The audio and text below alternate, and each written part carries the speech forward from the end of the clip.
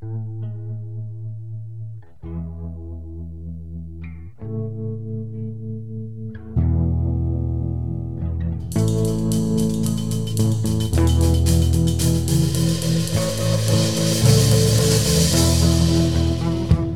there, welcome to Motorcycles Misfits at the Recycle Garage in a very rainy Santa Cruz, California. We're here in the garage doing some post-show editing for tonight's One Moto Show Edition podcast. Joining me in the garage for the night are Jim, Knock, and Bosley. Say hello, everybody. Hey. Hey. What's up, ding dong?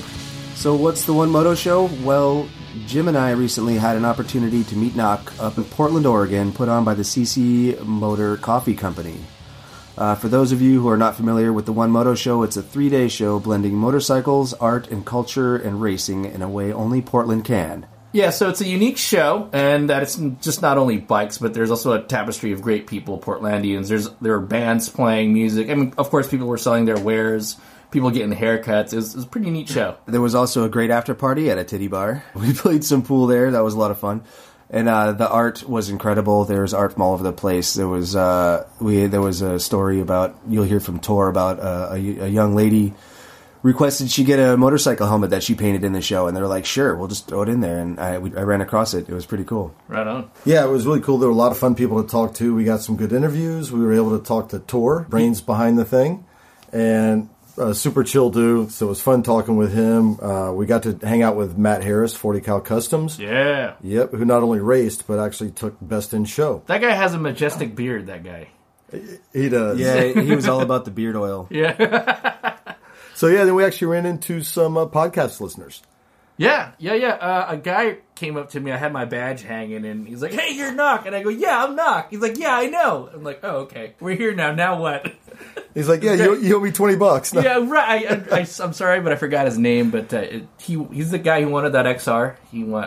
Yeah, we converted him into a cult. Yeah, so some podcast listeners, and we made some new friends. Yeah, I met up with Jeremiah too. He hit up Recycle on Facebook while we were up there, and I responded. And I was like, hey, I'm out getting a burger right now. Come say hi. And I have my jacket on, and he came up, and we talked, and I got an interview with him. So you're going to hear that too. Cool. Right. Yeah, and they had some fun, the electric hooligan mini bike races. Yeah, that was stupid. Stupid. Which is why Doug entered and raced. Did you actually do that? I did actually do it, yeah. That's fucking I'm rad, 6'1", and this thing is like 18 inches off the ground, so I couldn't even stay on the damn thing. Yeah. Did you win it? No. Second. I got third. Oh, that's good. Only because the guy in front of me dumped. Did you take out any plywood? No, I did actually have control of the thing, but it was just, it was that's ridiculous, funny. stupid That's fun. Funny. How much was the entry for it? Like $5 or something? No entry fee. Oh, no shit. No, okay, you just get on it and go. Yeah, raise your hand. There you go. Yeah. But it was cool. There was music. Then we talked about the vendors. So we talked to some vendors. So yeah, it was pretty cool time.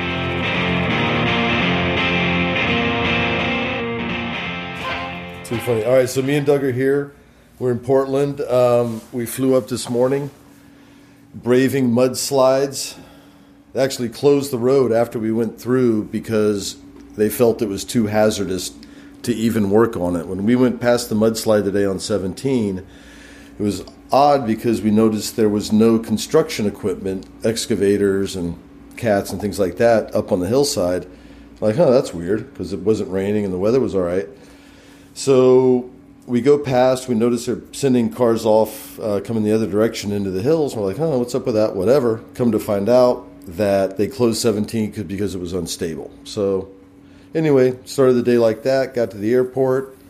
Doug rocked us through the check-in, easy peasy. Next thing you know, we're in the air. A couple of Bloody Marys later, we're on the ground and find ourselves at Hotel Jupiter in Portland. Doug, how you like the hotel?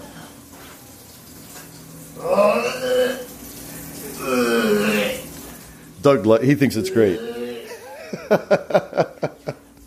So, at the hotel, and then we were here briefly, hopped in the car, rallied over to the One Show, and it was really cool. So, kind of on the other side of town. It's been so much freaking fun so far. It's been stupid fun. So much fun. There's so much to report on. Yeah, there's a lot going on. Yeah. So we got to the show, went up, with our media presence. We spoke with the organizers and have a few interviews lined up for the future, and there's lots of cool bikes. And some racing to attend to. It's cool, and the thing when you notice when you go in, it's a very industrial area part of town. But you go through, and we were able to go in a little bit early before it opened up to the general public. And it's a warehouse space that when you go into, just continues to open up, and it got bigger and bigger. Right? What was your impression when you walked in? My impression was when I used to go raving in the 90s, we used to go to warehouse parties, and man, just like this warehouse today, you would walk through the alleyway and there would be shit sticking up bolts and stuff that they had spray painted orange to caution the pedestrian to not trip over it. Man, it was just like the stuff we used to go party in the 90s. That being said, great venue. It was cold, but there was a lot of bodies in there. It was a lot of people. And the place was supposed to close down at like 9 or 10. We left at about 10, and there was still a 300-foot line trying to get in. Yeah, no exaggeration. It was surprisingly long. Like, when we first got in, it wasn't empty, but there were a few people in there. And then by the time we left, it was what you would imagine it, right? There was people, and you were kind of, hey, what's up, bumping into people. But it was a cool scene. And, we left, and we thought it was kind of shutting down. And the schedule on paper are more like guidelines. Yeah, which is awesome about the whole event. So as soon as we got there, the people were super welcoming. We met Tori, one of the, Tor's wife, the people that started the whole thing, and talked to her and some of her friends and family, and they could not be nicer. Yeah, very cool people, very welcoming, very willing to give information and history about the whole thing, and it felt like they were immediate friends, and just really cool. It didn't feel like this was the type of event to take the money out of your pocket. This was, sure, there's vendors there, and they're there to make money, but this is not what the show is about. The show is about organizing a group of people to showcase what their brains have been doing for the past year, 2 years, or 5 years, or 15 years, whatever have you. And some of the bikes even there are original, untouched for the last 70 years, 60 years. So it really gives a wide variety of like last year made custom bikes versus 70-year-old bikes that haven't been touched since they've been found in a barn. So very, very diverse show. 10 out of 10. We're having a good time if you can't tell. And the other thing that Doug alluded to earlier too is there's this nice vein of flat track racing that seems to kind of vibe through the whole place. You know what I thought was rad is when we hooked up with Matt Harris, 40 Cal Custom, shout out. Matt is just as cool as he was to talk over Skype. He's 100 times cooler to meet in person. So real down to earth, super genuine, and definitely knows his motorcycles. But as we walked around, I wanted to start like with his bike, and he's like, "That's cool because it's at the very end," which is a bit of a maze, which is cool because you go by cool shit all the time. So we end up down at Matt's bike, and so there he has his 23 Harley, and 2 bikes over, he has his Harley flat track he's going to race on Sunday. So it's like, that's pretty cool. He's like, yeah, I'm going to pull the wheels off this thing and pull the engine out, put it in my 55, and then we're going to go racing. And I was like, does this thing even run? Sure enough, it runs. Yeah, it runs. So, and then the night got better. We went out, had some good food with some good company, drank more beer, more Pabst Blue Ribbon. Actually, you were drinking IPAs. Well done. IPAs, yeah. There was also some mules. What do you call them? Mule kickers? Yeah, we were drinking, I don't know, bourbon nut punches. I don't know what they're... But we also handed... I'll have that and a whiskey sour. Please. But shout out to Max. We ran into Max and his wonderful girlfriend V at the show. They came down from Canada, and just awesome, great motorcycle community people to run into. So we may hook up with them tomorrow. I'm sure we will, maybe at breakfast, maybe at the show. It's going to be a big, busy day tomorrow. Yeah. So anyway, we'll check out, and we'll check in later. All right. Peace.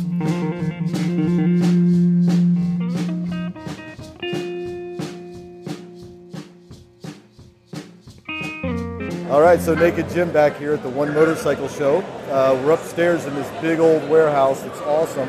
I'm here with our good friend Matt Harris at 40 Cal Customs, and we're checking out the show and checking out his bike. So Matt, good to see you. Yeah, as same always. Here. Yeah. So I know that the people listening at home can't see, but why don't you describe what we're standing in front of now? Man, we're standing next to our Hooligan bike. It's 95 Sporty. We picked up from Smoky Mountain Harley Davidson. And just a little custom tail section, running 19-inch wheels, front and rear. Got a cool wrap put on from the guys from Blue Sea Advertising. And got it all set up looking pretty today, and then tomorrow we'll go get it dirty. Right on, So, yeah. yeah. Are you looking forward to the races tomorrow? Yeah, really looking forward to the race tomorrow. And first time we get to come out and mix it up with some of these West Coast guys on the flat track, so we'll get out and go for broke. Right on, we're excited about it too. So what were some of the other modifications you did to this bike?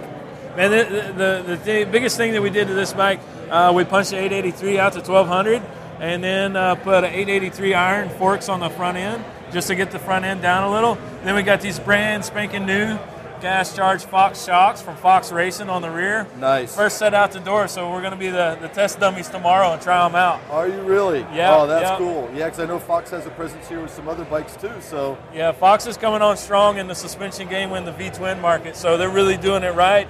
They've already tested. This is their new shock, the brand new after several weeks of testing on different versions. So this is what they come up with, and sent them out and said, you guys are the first ones, so go try them out and let us know how they work. that's really cool. So Yeah. we're looking forward to watching that. What do you think is going to be the tough part about racing tomorrow? When you, what's going to be hard for you? Do you think? I think the hardest part is going to be brand new track, very little practice time, very little setup time, riding with a bunch of guys that you've never ridden with before, so you got to try to learn everyone's kind of clicks and how they ride and what they do. So it's going to be a little sketchy. Yeah, I think it'll be a lot of fun. It's definitely funky. I was talking to someone earlier, and they talked about this seems like a real Portland kind of a scene.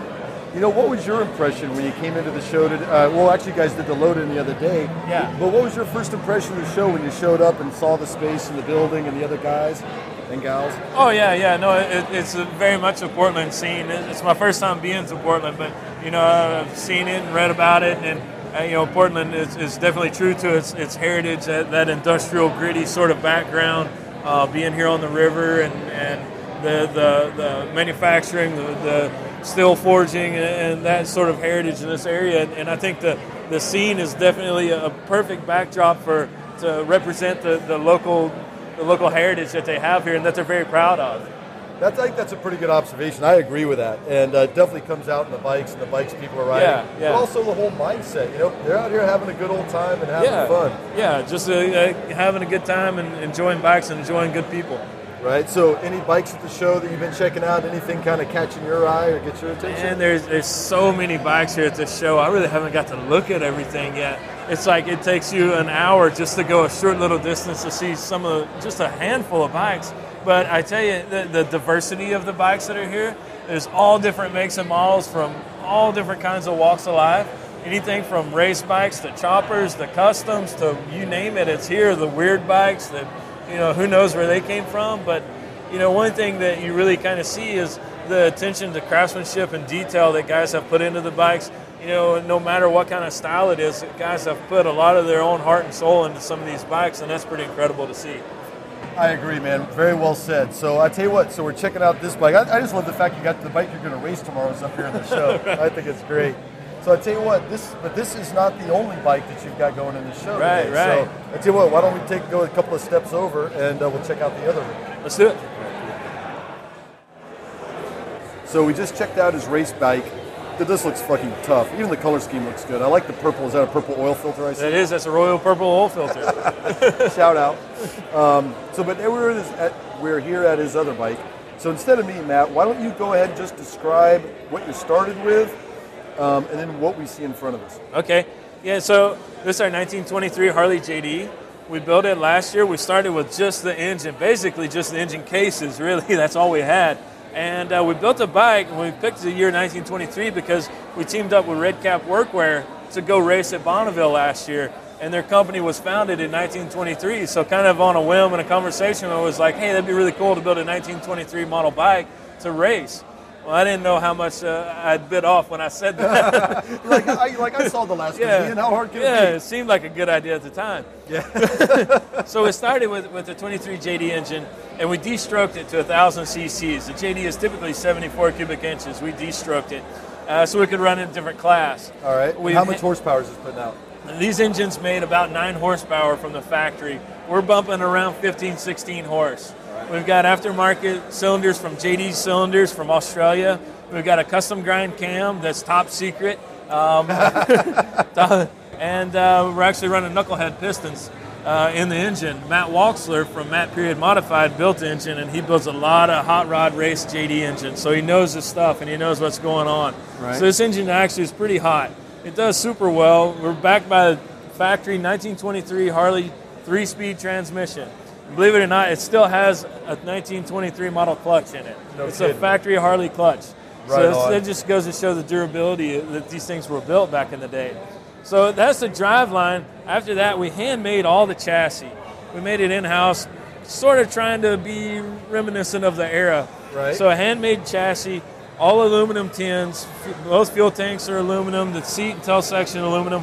We made this body kit because we wanted to run in a class called Vintage Gas Partial Streamline. So to be partial streamline, you had to have some sort of fairing and body to divert the wind. Got it. And okay. it also looks really cool the way we riveted together, and then we paint all the sponsors on. Everything on this bike is hand painted with a brush.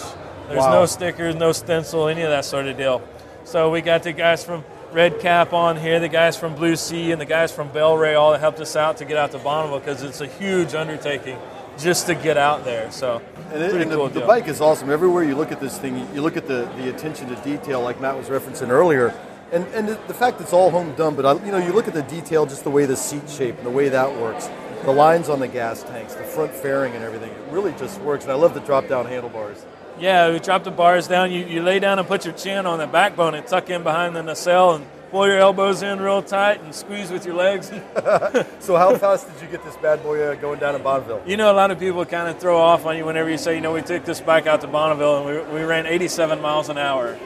But this bike from the factory ran 48 miles an hour. So we nearly doubled the speed. That's awesome. So and I'm sure that 87 miles an hour felt plenty fast. 87 on this feels a little different. Yeah, it's like riding a bicycle at almost 90 miles an hour. Now, do you think you can squeeze a little bit more out of this thing? Or I think so. Take it back? I think so. I think we could squeeze out. I think we could get to a hundo on it. Knowing now what we know and learning. But when we get this bike back from the one show, I've got about 3.5 weeks. I'm going to pull the engine off. We built another chassis, and we're going to shove that engine into our board track chassis and run in Billy Lane's Sons of Speed race in Daytona. This same engine? This same engine. And then take it out of that bike, throw it back in here, and go down the bottom. We'll see what happens. Who knows? We're going to get to Daytona, and that bike's set up just true board track style, so there's no gearbox. There's no brakes, no gearbox. Yeah, no nothing. So it's just an engine. We're going to run these wheels and tires. So the big 30-inch Coker Firestone slicks and a super small, tight chassis. The thing's only 2 inches off the ground. Oh, wow. So all rigid. Shove this big old motor in and see how fast we can go down there. That'll be a blast. Are you going to run it just like it's set up now, or you can do any mods before you throw it in the other bike? I think we might do some mods. I think we're going to pull the cylinders. When we ran at Bonneville, you couldn't modify the cylinders. Okay. But for Billy's race, nobody cares. So we're going to pull the cylinders and port and polish the heads and probably put a modern carb on. We got to run with some guys running overhead valve stuff. It's all pre-1925, but there's some Indian Power Plus, some Max, so there's some hot rods in it. Well, it's going to be just as competitive as it was back then between the Harleys and the just as competitive and just as dangerous. Well, if it wasn't dangerous, it wouldn't be fun. Yeah. Cool. So anything else at the show you're thinking about checking out? Or Man, I tell you, I just want to make my rounds and check out some of these cool bikes and some of these cool race bikes. But also there's a lot of really cool artwork hanging on the walls from all different walks of life. So it's pretty cool to walk around and see those sort of things. Yeah, I'm glad you said that because we're focused on the motorcycles, but there's the artwork everywhere. They got music playing. They've got great vendors downstairs. Yeah, there's a lot of cool stuff going on. Yeah, wicked cool. All right, guys. So, well, Matt, hey, thanks again. Thank you. We appreciate you taking the time, and can't wait to watch your race tomorrow, man. We'll be rooting for you. Right on. Thanks. We'll be the one throwing past the ribbon cans at you for motivation. That guy. All right, cool. Why don't we take a minute and hear from Duran Morley? whose father, Eric Morley, got us up here. Thank you very much. Shout out Blue Sea Advertising. Duran got a bike in this show. We're going to hear about this now. Well, Duran snuck a bike in the show. She snuck a bike in the show. Luckily, this is going to release after the show. So that's awesome. All right, Douglas here, reporting from the One Motorcycle Show, representing Motorcycles and Misfits. We have Duran Morley here. Duran and Eric Morley were on our podcast maybe 6 months ago. Duran is got a bike entered. Before we get to the bike, we're just going to ask you a couple questions. Where are you from? I'm from Southern California. Southern California. Okay. And how long have you been building bikes? About 8 years. And how old are you? I'm 16. 16. So building bikes since 8 years old. Very cool. And what do we have here? This is a Sierra frame modified with a bunch of different pieces from different bikes, and with a KX250 two-stroke engine mushed in it. Repeat that again. KX250. KX250 two-stroke. Two-stroke engine. And how much does this bike weigh about? Just enough to get around the track. Yeah. So the power to weight ratio is through the roof. So where did you pick this thing up? I got the engine from a wrecked bike, super cheap off Craigslist. Then everything else was either free from Craigslist that somebody was throwing away, or just excess parts I had from different builds. And so the gas tank, interestingly, is the seat. Yeah, correct. And you fabbed this up? Yep, fabbed up during 3 days after Where did you work. get the inspiration for that? There's no place and no actual gas tank I could find that fit where a regular gas tank was. And I had this perfect seat laying around. Might as well. Very cool. And where did you build this? I built this in my garage on a pile of other parts and bikes I'm building right now, so it's pretty cramped in there, but built it after work and school in 3 days. And then on the way up here, I finished it in the back of our van. In the back of the Sprinter. Yep. Yeah, that is cool. So what kind of stuff were you doing in the back of the van on the way up here? Installing the radiator, grinding some stuff, cutting some metal out for brackets, just usual. And the radiator is from, that's got to be from the KX? Yeah, it's from some different dirt bike of some sort. Cool. And so, have you ridden this bike yet? No, I haven't. You haven't. Are you itching to? Yeah, I'm itching to. Definitely. That's a It lot should of be power pretty for fun, this yeah. little thing, man. For sure. All right, that should about do it. Thanks for coming. And let's touch on how you got entered in this. Yeah, in well, this show. We're bringing up some bikes to enter in the show and bring them to the garage, and figured how it was pretty easy to get in. So I ran to the van really quick, did a few things, touched it up, plugged in the radiator, made it look like a complete bike, and just rolled it in the show and haven't gotten bothered right since. in front of everybody. Yeah. Everybody started taking pictures. That's cool, man. Well, thanks for the interview, and we're going to move on to some other bikes. Yeah, sweet. Thank you. Thanks.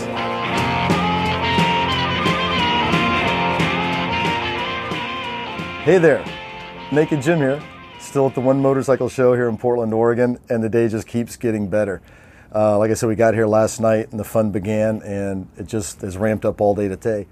So right now we're hanging out with Tor. Clothed Tor. What's that? Clothed Tor.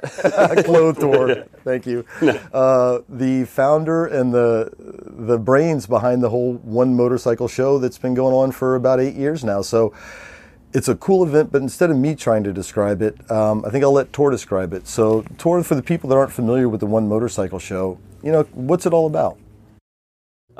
Just sort of a hobby gone wild. Basically, 8 years ago, I was doing some interning at an advertising agency and was kind of pretty sick of advertising. I'm not that kind of person, really. So in my spare time, I was doing some construction building of a trade show booth, and we had rented a huge warehouse to build the trade show booth. And so after I sent it out, I had this giant warehouse for the remainder of the month, and sort of simultaneously using my advertising, whatever you would call it, experience, I started thinking of this thing that we could put together. It was a different show, kind of focused on more kind kind of really what we all want instead of what people think we want. You know, it's like the idea really kind of came together kicking tires, right? So that's kind of what we modeled it after. It's like just hanging out in a rad space and looking at cool things and hanging out with your friends and kind of having an experience. And then, you know, what we do behind the curtain is kind of like what makes it special. All the little details and lighting and, you know, space curation and bikes that show up and all that stuff. But yeah, I mean, the idea and the name,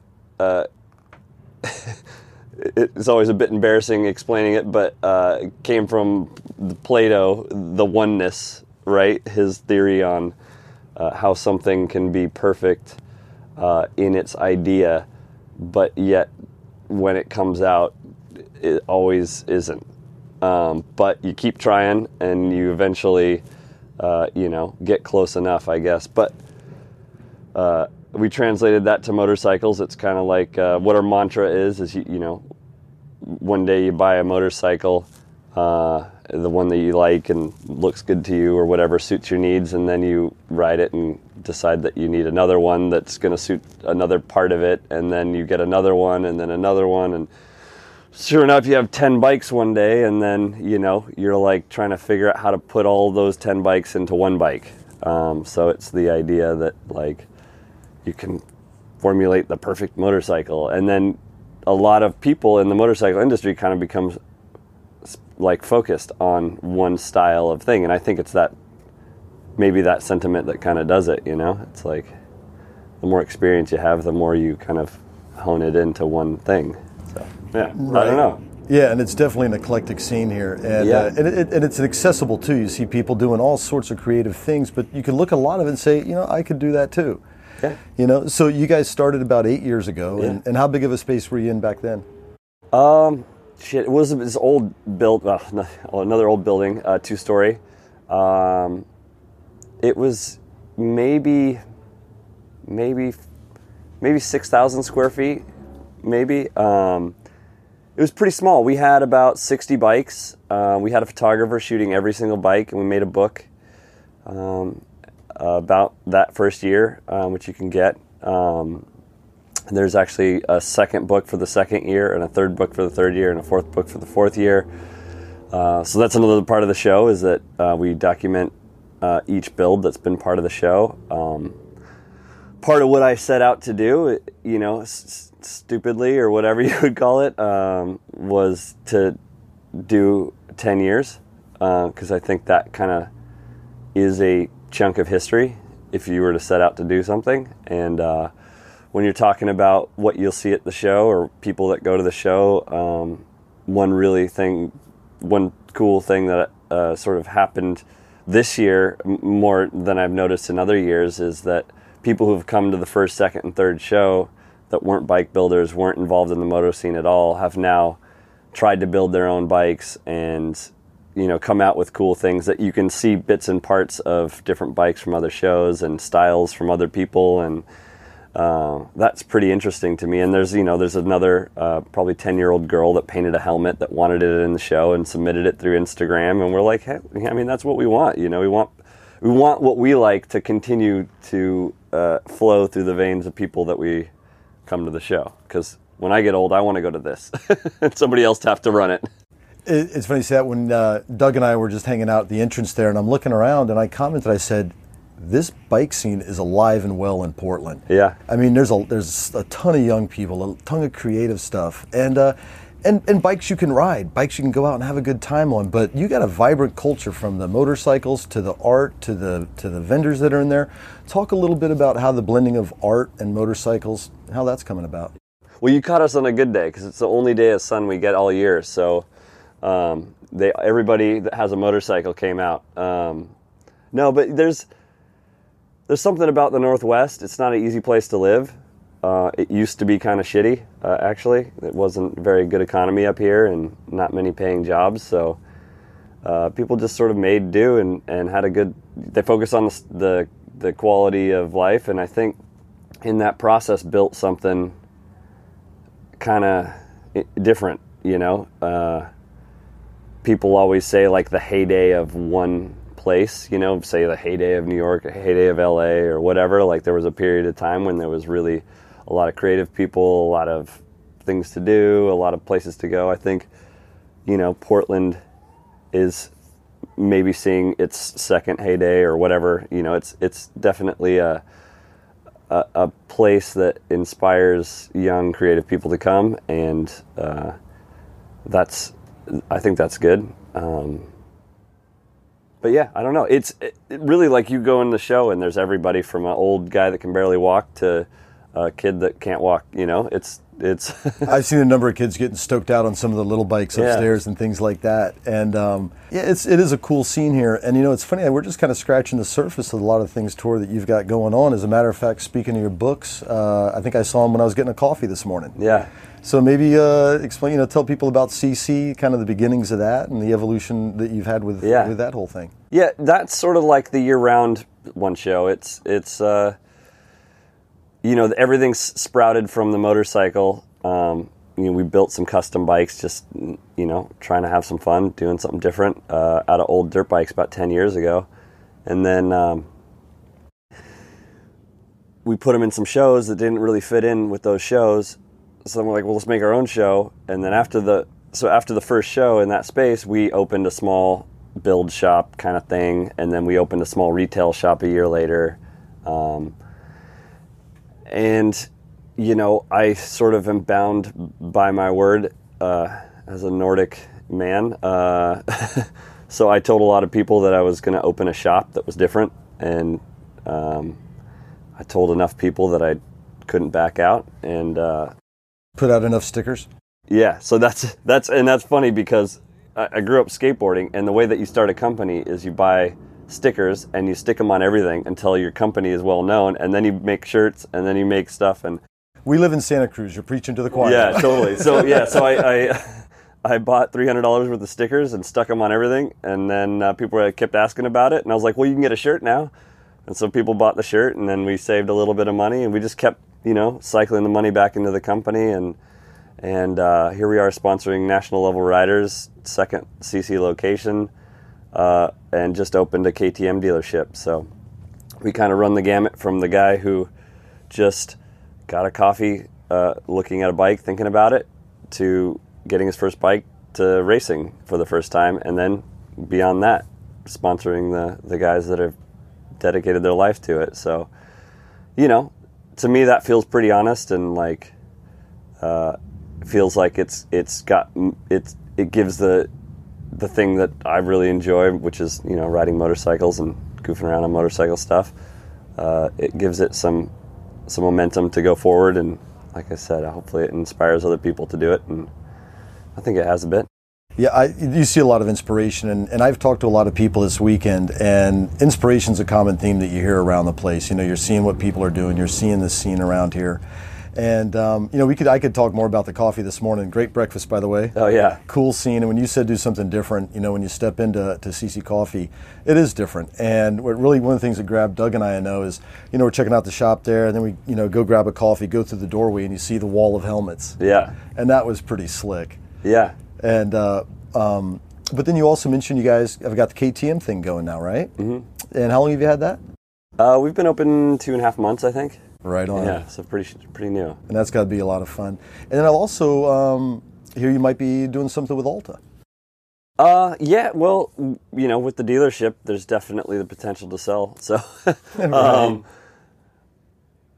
I really, really like the electric movement of things. I see all the benefits, and the things that people complain about, like the noise and the no noise or whatever, are, to me, benefits. The price tag, I hope that it inspires more people to buy it so that the price tag can come down, because that's how it works. Yeah, I mean, they kind of nailed it with their slogan, like the future of fast is it. I mean, we were out there doing wheelies for 4 hours the other day, and the first time in my life growing up skateboarding, jumping off loading docks, the business owner came out and was smiling. You know, we expected him to be on the phone calling the cops, and he was just like, "What are you guys doing?" I guarantee you, if we were out there on dirt bikes ripping up and down the street, we would have had a run-in with the law, no doubt. But I mean, this is what I say about it. It's the exact same, but different. It's like everything you know about a dirt bike, but completely different. I still think that, you know, in my lifetime, dirt bikes will still be a very relevant thing. But, you know, who knows how fast things change. Yeah, like someone said, people still race horses. Yeah, exactly. There you go. That pretty much sums it up, huh? Yeah, but it was cool. I saw some of the stuff on Instagram that you guys had posted doing the flip kicks and the wheelies. Oh with yeah, the motorcycles. yeah, flip kicks. Yes, kick flips. Yeah, exactly. And yeah, but it goes to show how far those bikes have come, right? The throttle control.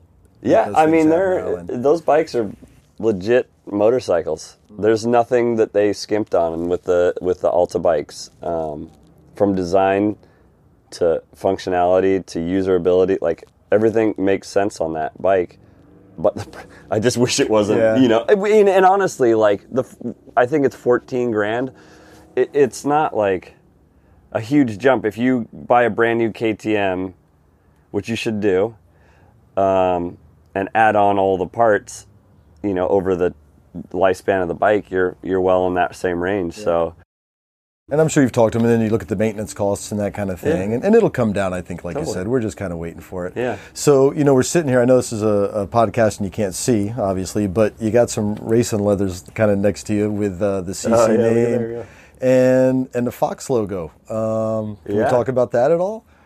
Yeah, they stole our logo, basically. Yeah. No, Fox, we, you know, with sponsoring professional racers and things like that, we wanted to sort of fill the niche of what we like to wear. You know, I don't know. It really just kind of came out of the fact that I met the right guy, and he liked the brand, and we kind of started to get to talk, and like, basically, you know, he was looking to do a collaboration with another company, maybe a smaller company, which is certainly scary for a small company like ours that's very guarded in specific about what we do. But I felt that the racing history that Fox has and their attention to detail was sort of a good fit. But, you know, like I said, what we do really well is pair two things together and make something new out of it.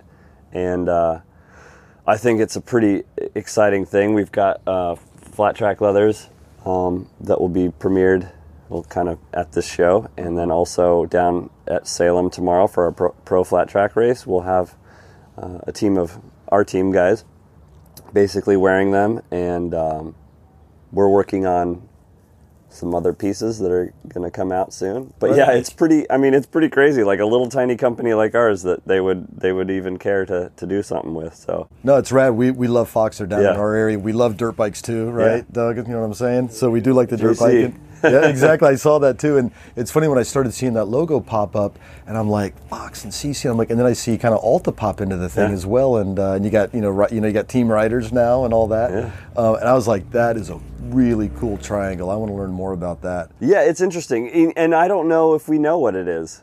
You know, it's like I said, we've just put the two things in the pot, and we're kind of stirring it around to see what happens.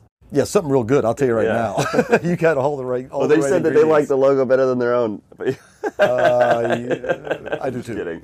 No, it's cool though. I really, I dig it. You know, it's funny though because there are some diehard Fox fans, right? And they think we're ripping them off, which is funny. Even better, right? Because all these guys are like, "Who the fuck?" Like these guys in Portland are just blatantly right in Fox's face, ripping them off. When it's not that at all. It's definitely a collaboration and I think that there's even some funny cues on the front of the jacket with the upside down Fox. You got it upside down. And it looks like the middle finger. Oh, that's brilliant. But that is kind of, you know, it is like, it's like. That's brilliant. They designed this whole thing. Fox did? Yeah. So they threw it upside down. They threw it in upside down. Right. And I said, that's cool.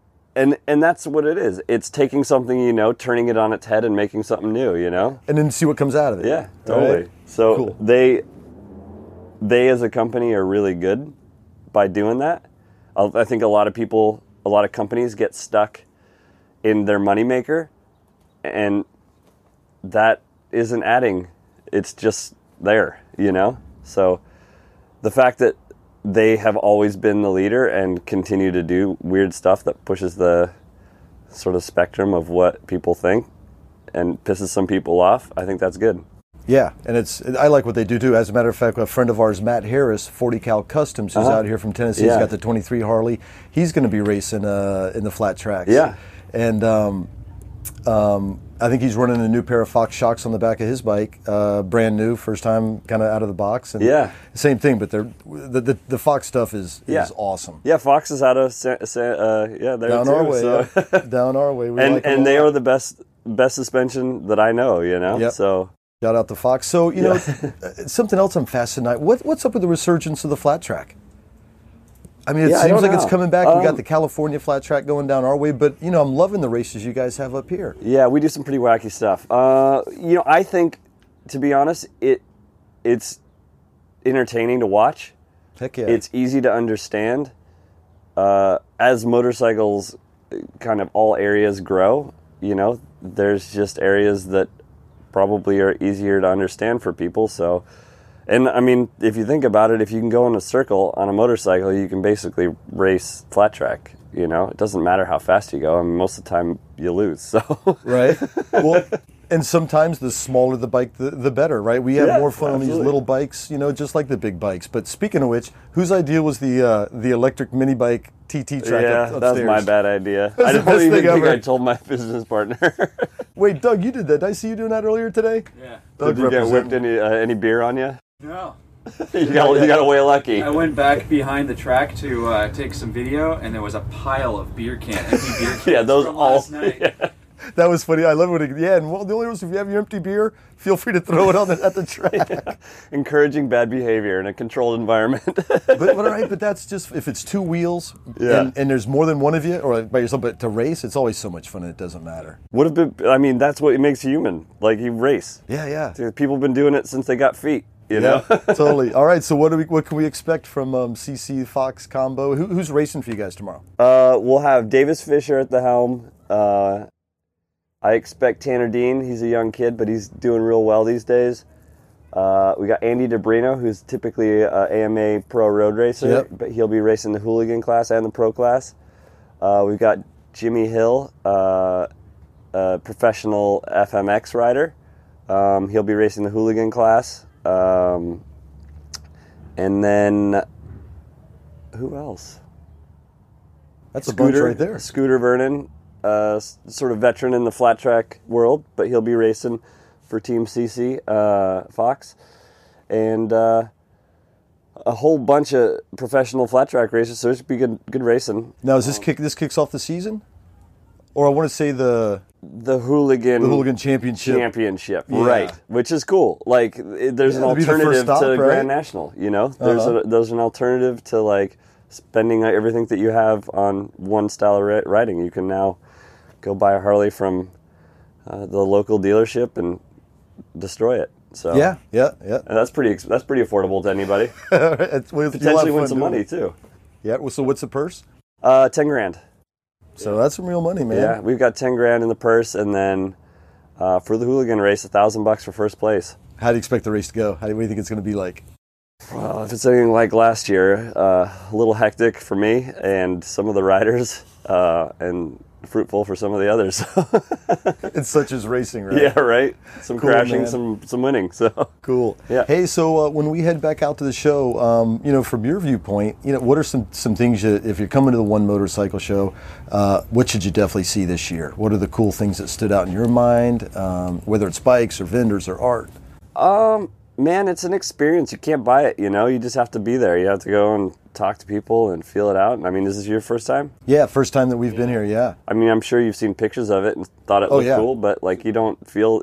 It's hard to explain a picture to somebody, right? Yeah. So you have to just show up. And the energy, it's definitely all about the energy here. Yeah, but were there totally. any bikes that stood out to you? Oh in yeah, particular? every one of them Yeah. is cool in its own way. Even if I don't like the appearance of it, I like the story behind it or the guy or whatever. It's just a little mix of everything. So some things that stand out, of course, are let's see, like I said, the guy who built a bike that had never touched motorcycle in his life and decided that there was some fun in that. So he built a little.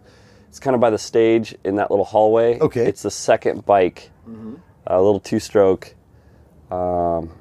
single cylinder cafe-ish thing. I don't know, kind of just a hodgepodge of parts that look cool together. And the dude's super nice and was honored to be part of the show. I think it was a big milestone for him to have come the first year or second year or whenever, and then put a bike in the show. But yeah, I mean, all of them. I like the ones I can ride. So Right, exactly. Yeah. Exactly. So just curious, what was your first bike? To my parents' dismay, I bought a RM 125 when I was 16 from the earnings of my winnings from snowboard contests. So I bought it off a guy with a no fear tattoo. Nice. Was it a tramp stamp? No, it was on his leg, and I was like, his calf. "Ooh, God." And I don't hate yellow, but I'm not a fan of yellow bikes. So I stripped it all down and made it all white. It looked kind of like Robbie Knievel's bike. Nice. It was pretty ugly, but Right it was on. different. Nobody ran, everybody had slick graphics and shit, and it was just white.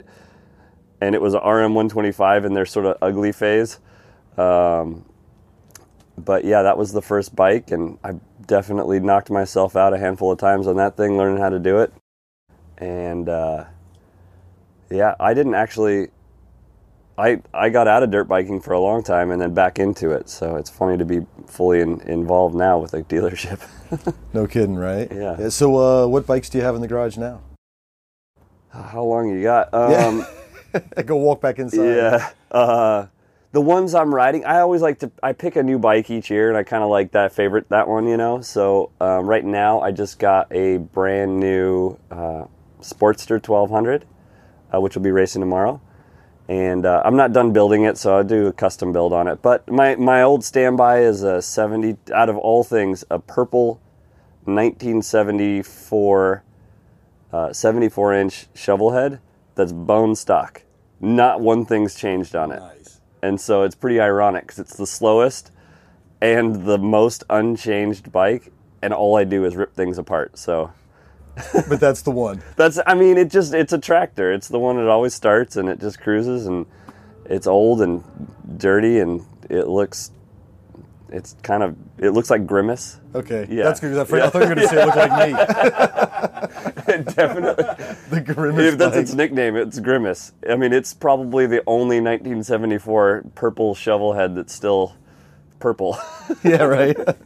So yeah, that's my old standby. And then dirt bike, I've got a KTM 500 EXC, and that I love every minute of riding that thing. And then, bikes that I've had for a long time are SR 500, first sort of road bike. Such a fun platform, too, Yeah. right? I love those. Those engines are great. Could do anything with them, and I race the TT 500 in the vintage flat track, and then I've got the XG 500 or 750 for hooligan racing, and it's also street legal, so I ride that around a bit. And I don't know. I bought a XR 100 for $60 at a swap meet, and I like on. that because I don't have to do anything to it. It runs? Or wash it, or nothing. I started at third kick and just beat the shit out of it. I love this. What year is it? I don't know, like an 82. 83 or something? Dude, Yeah. it's a garbage bike, but Hey, but the Hondas. they're they Hondas. run. They have run Fucker forever. started to Oh run. yeah, and then this bike here, the CR. This is the bike that did it all, actually. When I was probably, I don't know, 8 or 9 or 6 or 7, my friend's dad put me on the front of a CR 250. There's a bunch of those inside. Yeah, Yeah, they're that's cool. the bike. So he put me on the front, and we ran over all the cactus and rocks, and I was just like, that just changed everything. So I bought one about 2 years ago that was a total piece of shit, rotting away in some guy's backyard, and it turned out it was an old factory race bike, and I sort of revived it, and I raced that in motocross from time to time, but in the modern class. So it's an 85 CR 250, and I actually turned it out to a 300. So yeah, race that as in modern motocross, and that's a good bike too. So yeah, see, I told you it could go on forever. I'll keep thinking about them, but yeah, there's a lot. That's what we do: sit around and talk bikes. Yeah. Well, it's really cool. It's amazing all the stuff you got going on. So, what's around the corner? What's in the future, or are you just kind of throwing it all up in the air? Well, last year was a building year. I just think we need a little break. I know my wife is like, "Can we build a house? Can we, So, I hopefully this next year a lot of riding. Cool. Your wife is super generous and sweet, by the way. What a kind person. So big thank you to her. Tori's awesome. She's my ship. So so build her house, damn it. Yeah, I know, right? So I got to go build her a house. That's next, and just trying to filter the good opportunities from the maybe just ones that won't go anywhere. So. We definitely got a lot of momentum going, and and I'm inspired being here, seeing all the cool stuff, and I just really how you're bringing all these different things together, from the art, to the bands even, and the motorcycles and the fun. You guys, people are having a good time. Yeah. You go to some shows where people just kind of mill about and walk around. Everyone here is smiling, they're laughing, they're having a good time. It's a really positive, fun energy. So cool. We look forward to seeing what CC is going to be about in the future, Tor, and what you guys are up to. And cool. Well, thank you. I mean, I'm glad that you guys say that. That's all I want. I want people to come and have a good time, and great stories. Something comes out of it. It's the one show. It's one thing where everything comes together. I can't explain it, but you have to just try it, Yeah, and I will say, if you're ever up in this way or you're looking for a destination, come up to Portland. You guys have some great roads up here. Yeah. I know in the summertime it's absolutely beautiful. Mm-hmm. Swing by CC Coffee, get a cup of Joe. They have a really good breakfast also. Yeah. And I like your race gear. I like the graphics, the color schemes. Yeah. Like everything you guys are doing is top notch. and come up for the show. It's a great destination. So definitely. Thanks again. We're going to go back in. I'm going to go to a 16-ounce PBR and try to see all these bikes in here. Yeah, it's a lot. Cool, man. Right on. Thanks. All right, thank you. Cheers.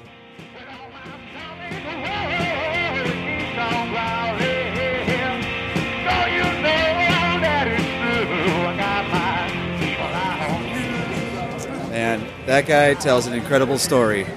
So interesting. And 8 years now. This is year 8. And that's quite a commitment. But he's right. What he said, like, if you're going to do something historically, you might as well do it for a decade. I thought that was cool, You get some recognition for that shit, man. Yeah, and and he walks the walk. Shout out to Tor. Awesome event, obviously. Everyone we talk to just says this is great. So well done. But I like the fact that it's grown up organically out of their community. We were over at the coffee shop this morning, and that was cool. And to watch his thing evolve into all these different branches. They have things going on with Fox. They have things going on with the CC label. They got things going on with Alta. And like you said, you just started with a sticker company. Yeah, that's it. Some stickers. You build up some hype, and then finally you release a shirt. By then you got people already wanting to buy it. That's so cool. That's very smart. Yeah. Very smart. Yeah, so that was cool. So shout out to Thor. What a chill dude, and his wife, Tori. So sweet, so nice. Very, very sweet lady. Yeah, she hooked us up.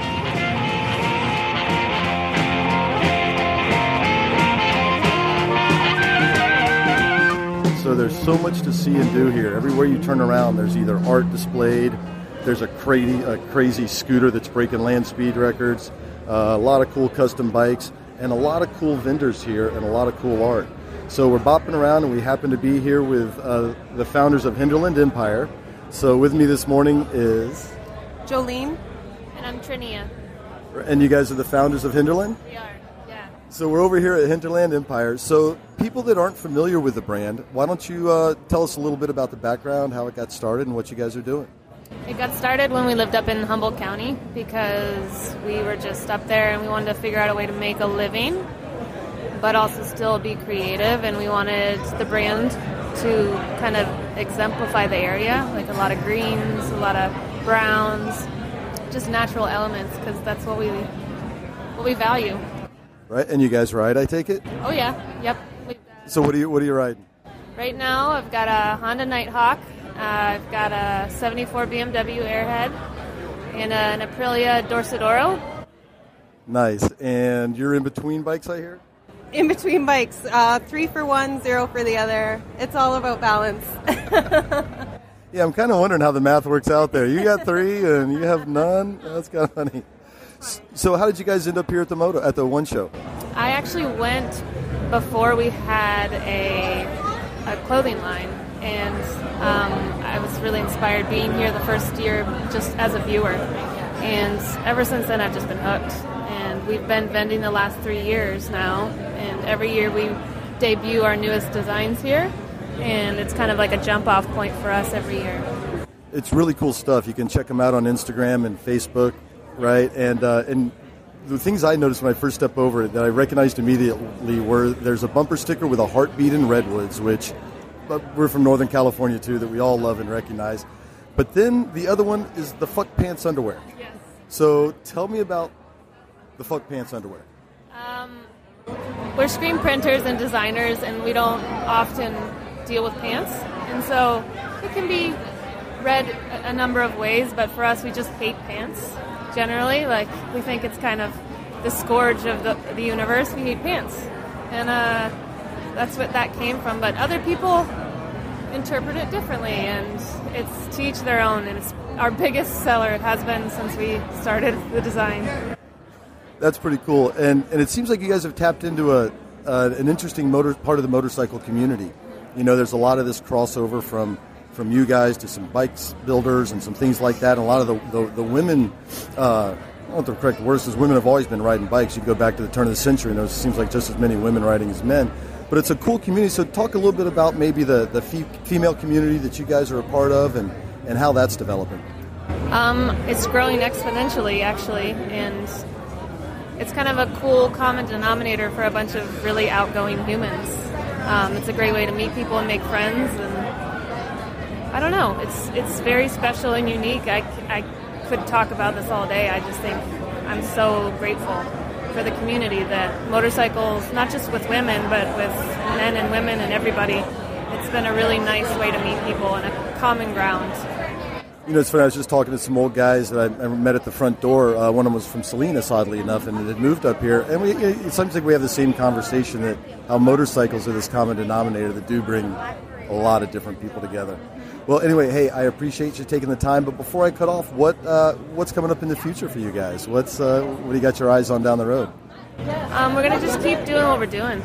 It's working really well. We had 2 and 3 jobs, each of us, to keep this going, and now we're just doing this full time, and it's going well. So fingers crossed, we just keep pushing. Hey, congratulations. We really look forward to continued success. And by looking at the mobs of people that have been coming through your guys' booth last night and today, you guys are definitely on the right track. So thanks again and good luck. Thank you very much.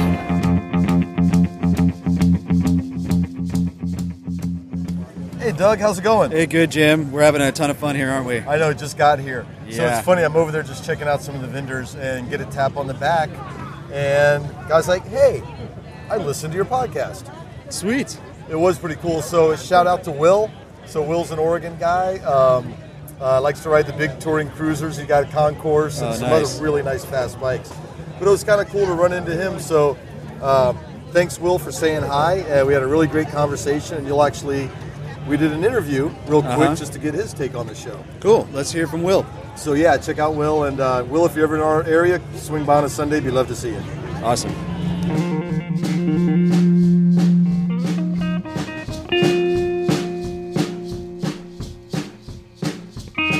It's funny, I was over talking to the Hinterland Empire girls. Amazing stuff, by the way. And next thing I know, somebody's tapping me on the shoulder. So joining me, I have a podcast listener, and we have... Hi, my name is Will. And you're from? I live in Hubbard, Oregon. I've been in the Portland area since, let's say, I moved here in 1977. So you've been here a while? I've been here a while. Right, cool. And he's here with his beautiful wife, Becky, and I'm assuming you're related somehow as well? It's my daughter, McKenna. What's your name? My name's McKenna. Do you ride motorcycles? No, I do not have one currently. We'll take that as a not yet. So So tell me, why in the world would you listen to Motorcycles and Misfits podcast? It just makes no sense to me that anyone listens to that. But I'm curious. Well, I have a 40-mile commute to and from work. Going to work in the morning is not that bad, but coming home in the evening in the Portland traffic can be an hour and a half, 2 hours long. So it kind of relaxes me. You know, you can get caught up in the road rage anger of people driving around Portland, and whether I'm in my truck, my car, or on my bike listening through my helmet, I like to just kind of keep my mind clear and relax. Right on. So what kind of bike or what kind of bikes are you riding these days? Right now I have 2 in the garage. I like to keep at least 2. I've got a 2015 Kawasaki Concourse, 1400 motor, real smooth, get you through traffic pretty quick if you like. And then I have what I call my hooligan bike. It's a Kawasaki Z1000. Real nice, sit upright, naked, pretty aggressive looking, really fun. Get yourself in trouble real quick if you want, but, you know, we like to keep it nice and tame. That's cool. Sounds like Will likes the big fast bike. So the Concourse, that's a big cruiser bike. I don't know if you've been listening on the podcast where Liza's chopping up a Concourse that she got. You know, I just saw a picture on Facebook a few days ago of somebody asking, hey, what about chopping up one of these? And I couldn't do that to my own, but let's say I found something wrecked that needed a little repairs and stuff. Yeah, it would be fun to take a big bike. I'm a big guy, you know, chop it up a little bit, make something naked out of it. That's why I like coming to shows like this, get ideas. The show's pretty amazing. So, you know, when you first walk into the building, you know, what strikes you? What's your first impression when you come in? Well, it's definitely got a Portland feel. Like, I love the fact that they pick a building like this. You know, this is an old foundry building. It's got a very nostalgic, old school feeling to it, just like these old school bikes. And it just, the Portland vibe. People don't understand. This is just, Portland has its own culture. And I think that this show and this setting kind of fits the whole Portland scene. You know, I think that you put your finger on it. I didn't think of it in that way before, but it's so eclectic here, and the whole range of the different motorcycles they have and the kind of funkiness to it. Yeah, I think you're right. I think it definitely does have a Portland kind of feel. So were there any bikes that kind of stood out in your mind, or any shit you think's real cool out there? Oh, wow. You know, I really like to focus on a lot of the local builders. I myself, I've been really thinking about building a cafe bike. I know it's kind of the hipster scene right now, but it sounds fun. You go find, like, for me, I would think a KZ900 or something. It's a little bit larger. Put some modern day suspension and some modern day brakes on it, you know, and clean the lines on it and strip it down as naked as you can and make something fun out of it. My son, who's been riding with me since he was 3, is now 23, has a couple bikes of his own, and him and I have been talking for the last few years about, hey, let's build something. Let's make something our own. So I love the fact that a lot of these builders here, I like the small-time guys, you know, the guys that did it out of their garage, you know, or the shed in their backyard or whatever, and it just kind of came together. So that's what I'd like to do. Yeah, when you come to these scenes, I think it's kind of empowering. You see what people can do. And one of the things that struck me is they're taking some motorcycles here that aren't particularly remarkable, right? And they're doing really cool stuff. Like there's a 97 DR350 dual sport that this guy had tricked out into a bobber, and it looked pretty cool. But it's like, man, it's like I could do that. Well, maybe, but yeah, I could do that. So it's accessible. And are we going to see you at the electric motorcycle races upstairs later today after a couple more PBRs? Oh, most definitely. I would love to get my big ass on there and see what I could do. Yeah, definitely. I think we're taking a trip down to Salem tomorrow for the flat track races too. I got to check that scene out. But I can't imagine, like you said, I can't believe what they built out of some of these bikes. Like, who would have thought, you know, a Virago 750 and you make a bobber out of it. It's like, wow, holy crap, that's, you know, a shaft drive on a bobber. That's pretty amazing. So, yeah, I think the scene here is just it's very cool. It is really cool. The fact they make it free, that there's booze, you get to race without a helmet. Right, what could go wrong? All right, well, Will, Becky, hey, thanks so much for taking a little bit of time and chatting with us, and enjoy the show. And hopefully we'll see you at the Flat Tracks. We got Matt Harris from 40 Cal Customs, who we recorded with about a week or so ago. Matt's here. His bikes are upstairs. He's got a 23 Harley, and then his flat track race bike's upstairs. And then also keep an eye out. A friend of ours, Duran, who is a 16-year-old, threw together a Hooligan. I don't even know how to. It's a mini bike with a 252 stroke in it. He snuck it in upstairs. It's actually being displayed without anyone's knowledge. But he's going to try to race that in the Super Hooligan tomorrow. So we'll keep an eye out for that. But definitely, if you see us, say hi and come hang out. All right, have a good show, guys. Cool. All right.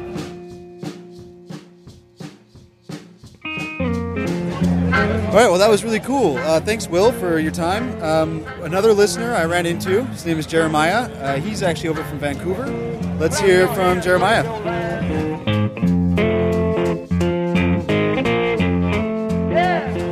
Here we are at the One Motorcycle Show. This is Douglas reporting for Motorcycles and Misfits. I have a longtime listener here, Jeremiah Stricker, down from... Vancouver, Washington. And you just got here a little bit ago, correct? I've been here for a couple hours. Cool. Why don't you tell us, is this your first time at the One Motorcycle Show? It is. I found out about last year, tried to go, but work prevented me from showing up, so had to go this year. And how long have you been riding? Dirt since the early 2000s. Rode dirt bikes for a long time, still do. And street about 4 years. And what are you riding in the dirt? I've got a WR 450, and then I've got a DR 650 dual sport. They're both great bikes. And how about the street? Kawasaki Versys. Excellent bike as well, Liza. You'd be proud. Jeremiah was just telling me about a little story incident he had on the ice, racing on the ice. Why don't you tell us about that? Well, it was trail ride, not really racing, but yeah, Tillamook Forest. A buddy actually drove down from Seattle, so I couldn't really bail, with the bad conditions. So we toughed it out. But yeah, I hit the ground about a dozen times, torn rotator cuff. Ouch, probably spent some time in the hospital? No, it's actually a minor tear, so I'm not even in a sling, but it hurts to move it, and the strength really isn't there, so they won't let me drive. So. And how long ago was that? It was the 4th of January. So you're not riding yet, probably. Oh, I'm riding. Good. That's good to hear. So do you... are you a builder at all? Nah, I do my own work on my bikes, but I don't really do custom builds. I just, riding in the dirt, you crash a lot, so you fix a lot. Yeah, I know what that's about. Trust me, I got two strokes that I'm fixing all the time. So what is your favorite bike here at the show so far? Oh, that'd be a hard one. Upstairs, there was it was a Honda CX, I think it was a CX500 street bike that the guy had turned into like a dual sport. It looked like a really big dual sport. It's black. I think it was a CX500. I believe you're right, yeah. That thing's cool. It's nothing fancy to look at. It's just a neat build. You can appreciate what the guy was going for, and he pretty much nailed it. There was also, did you see the Hawk GT 650 that was also done up like a... Same way. Is that the one then? Oh, no, the same way. Yeah, that's what it was. The Hawk 650, yeah. Yeah, it's a Hawk GT 650. Black tank. Yep, yeah. That's the one. Yeah. Very cool. Yeah, that's a neat bike. Nothing fancy to look at, but cool. Cool, well, thank you very much, and I hope you enjoy your time here. You're welcome.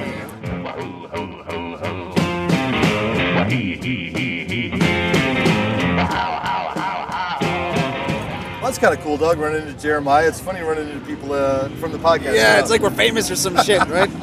No, that is really cool. We do really appreciate every single person that listens to this podcast, whether they like it or not. So, It's funny, they all look kind of disappointed, though, after they walk away. There's just this look of just disappointment and shame. Yeah, exactly. Next up, we're going to hear from David and Aaron from San Francisco.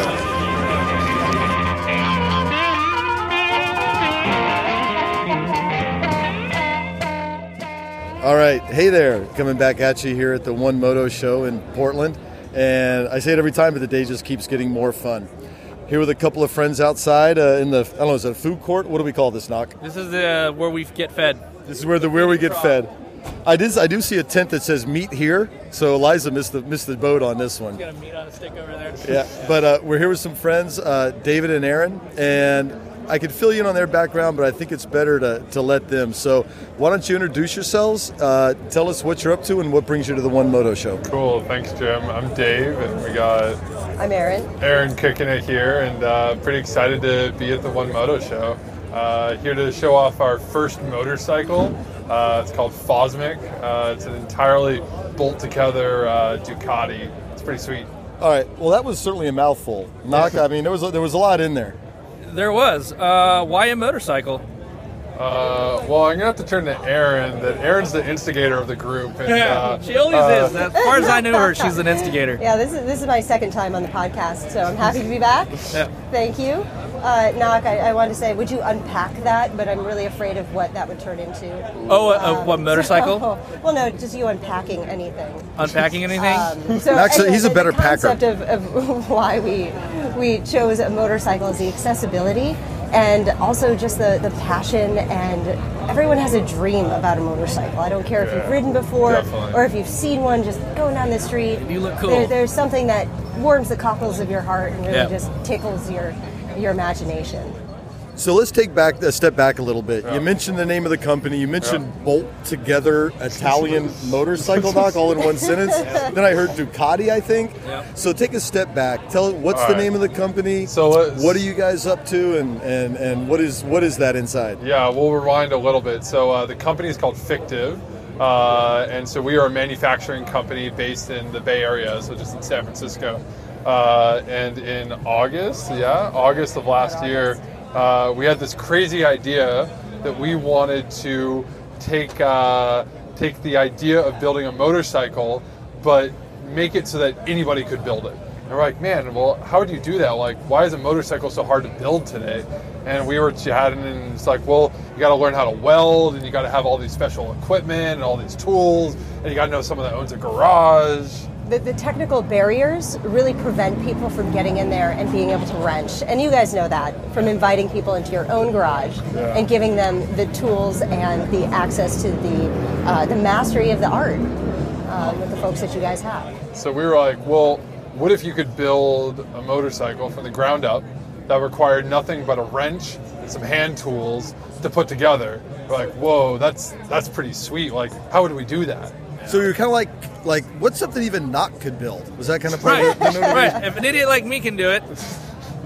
So, but that's a really cool concept. So you're talking about a bike that. So what do I do? Go down to the hardware store, get some tubing, or how do I access this thing of which you speak? Spot on. So we kind of started with this idea, right, of bolt-together motorcycle. What does that even look like? And we kind of said, well, what's the base of the bike going to be? Where do we start? Is it a Yamaha that we're going to use? Do we use a Ducati? And so it's really about choosing that as like the first platform. And we ended up with the Ducati because... Well, so Ducati engines, the frame of a monster, you have like 20 or 30 years of engines that you can choose from, right? And so if the frame, the frame mounts are the same, then you can plug and play with whatever engine you can find. Yeah. And there's something about a twin engine, as you know, that's very cool. It's so much fun. Yeah, I think we looked at Ducatis too, and we looked along California, along the West Coast and the East Coast, and they're just everywhere. I mean, you can find a monster in any scrapyard anywhere, but a lot of times the frames are beat up or there's components of it which aren't very good. So we said, great, let's take the best part of the Ducati, the engine itself, and let's build something up around that. And that was really the base of it, where we started. That's cool. So you say I can build it myself. So what do I do? Like order away for a magazine or like a book, or you say I can build it myself, but how do I build it myself? Yeah, exactly. So you can actually go to fictive.com/Fosmic, so FOSMC, and you can download all the files and the schematics and the prints to be able to make this yourself. And the cool part is all you need is you can get the parts machined at a local machine shop. We also make parts as well. And from there, all you need is some basic hand tools in your garage. And I think Aaron can attest, we wrenched this thing together to about 1 a.m. and then got on the back and rode it. So this is as you were saying, this is an open source motorcycle. You could actually download these files, and if you have like some kind of 3D rendering program, you could adjust the values and make changes to this design and get it sent out, get these parts sent out, and you have your own custom motorcycle, yes? Yeah. Is that basically what the idea was? Basically the idea is, so people are like, open source motorcycle? Right. Like, what the hell is open source, right? Right. So for all the nerds out there that are listening, you're like, well, I've heard of Linux before. Like, Right. like, I know open source software. Like, what's an open source motorcycle? And so the idea behind an open source motorcycle is all the design files are yours to customize. So yes, you could buy a kit bike, but a kit bike just gives you the parts and you wrench it together. It's like a Lego set, right? Right. You just snap everything. But what if you could have the kit bike, but actually modify the wheelbase of it? Decide that you want the exhaust to route this way. That you guys can't see because we're sitting on a podcast, but I'm 6'5" and Aaron is 5'3" on a good day.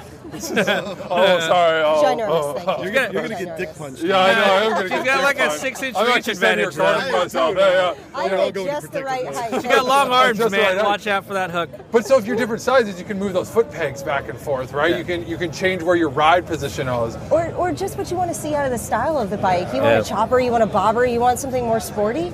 Yeah. You have the ability to make it look like what you've imagined. Right.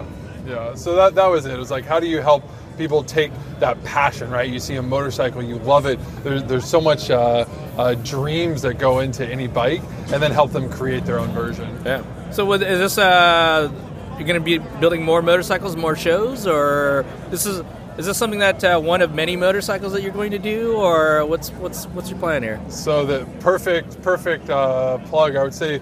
For us, we're not a motorcycle company. We're a manufacturing company. Right. I mean, as an example of your ability. So the idea is we hope that this inspires people, and we're actually looking for the first batch of folks that want to build a motorcycle themselves. So we're hoping that people reach out, email us, say, hey, I want to build one of these things. It's about $10,000 to build one, and then you got to get your engine and the donor bike there. But the idea is if we can get enough interest and pool it together, we can drive some of the costs down and do a kind of a build together on a first run. So we've made one today. A second one is in the works. Our friend Julian is making one right now. And we hope to get a group together for that next build.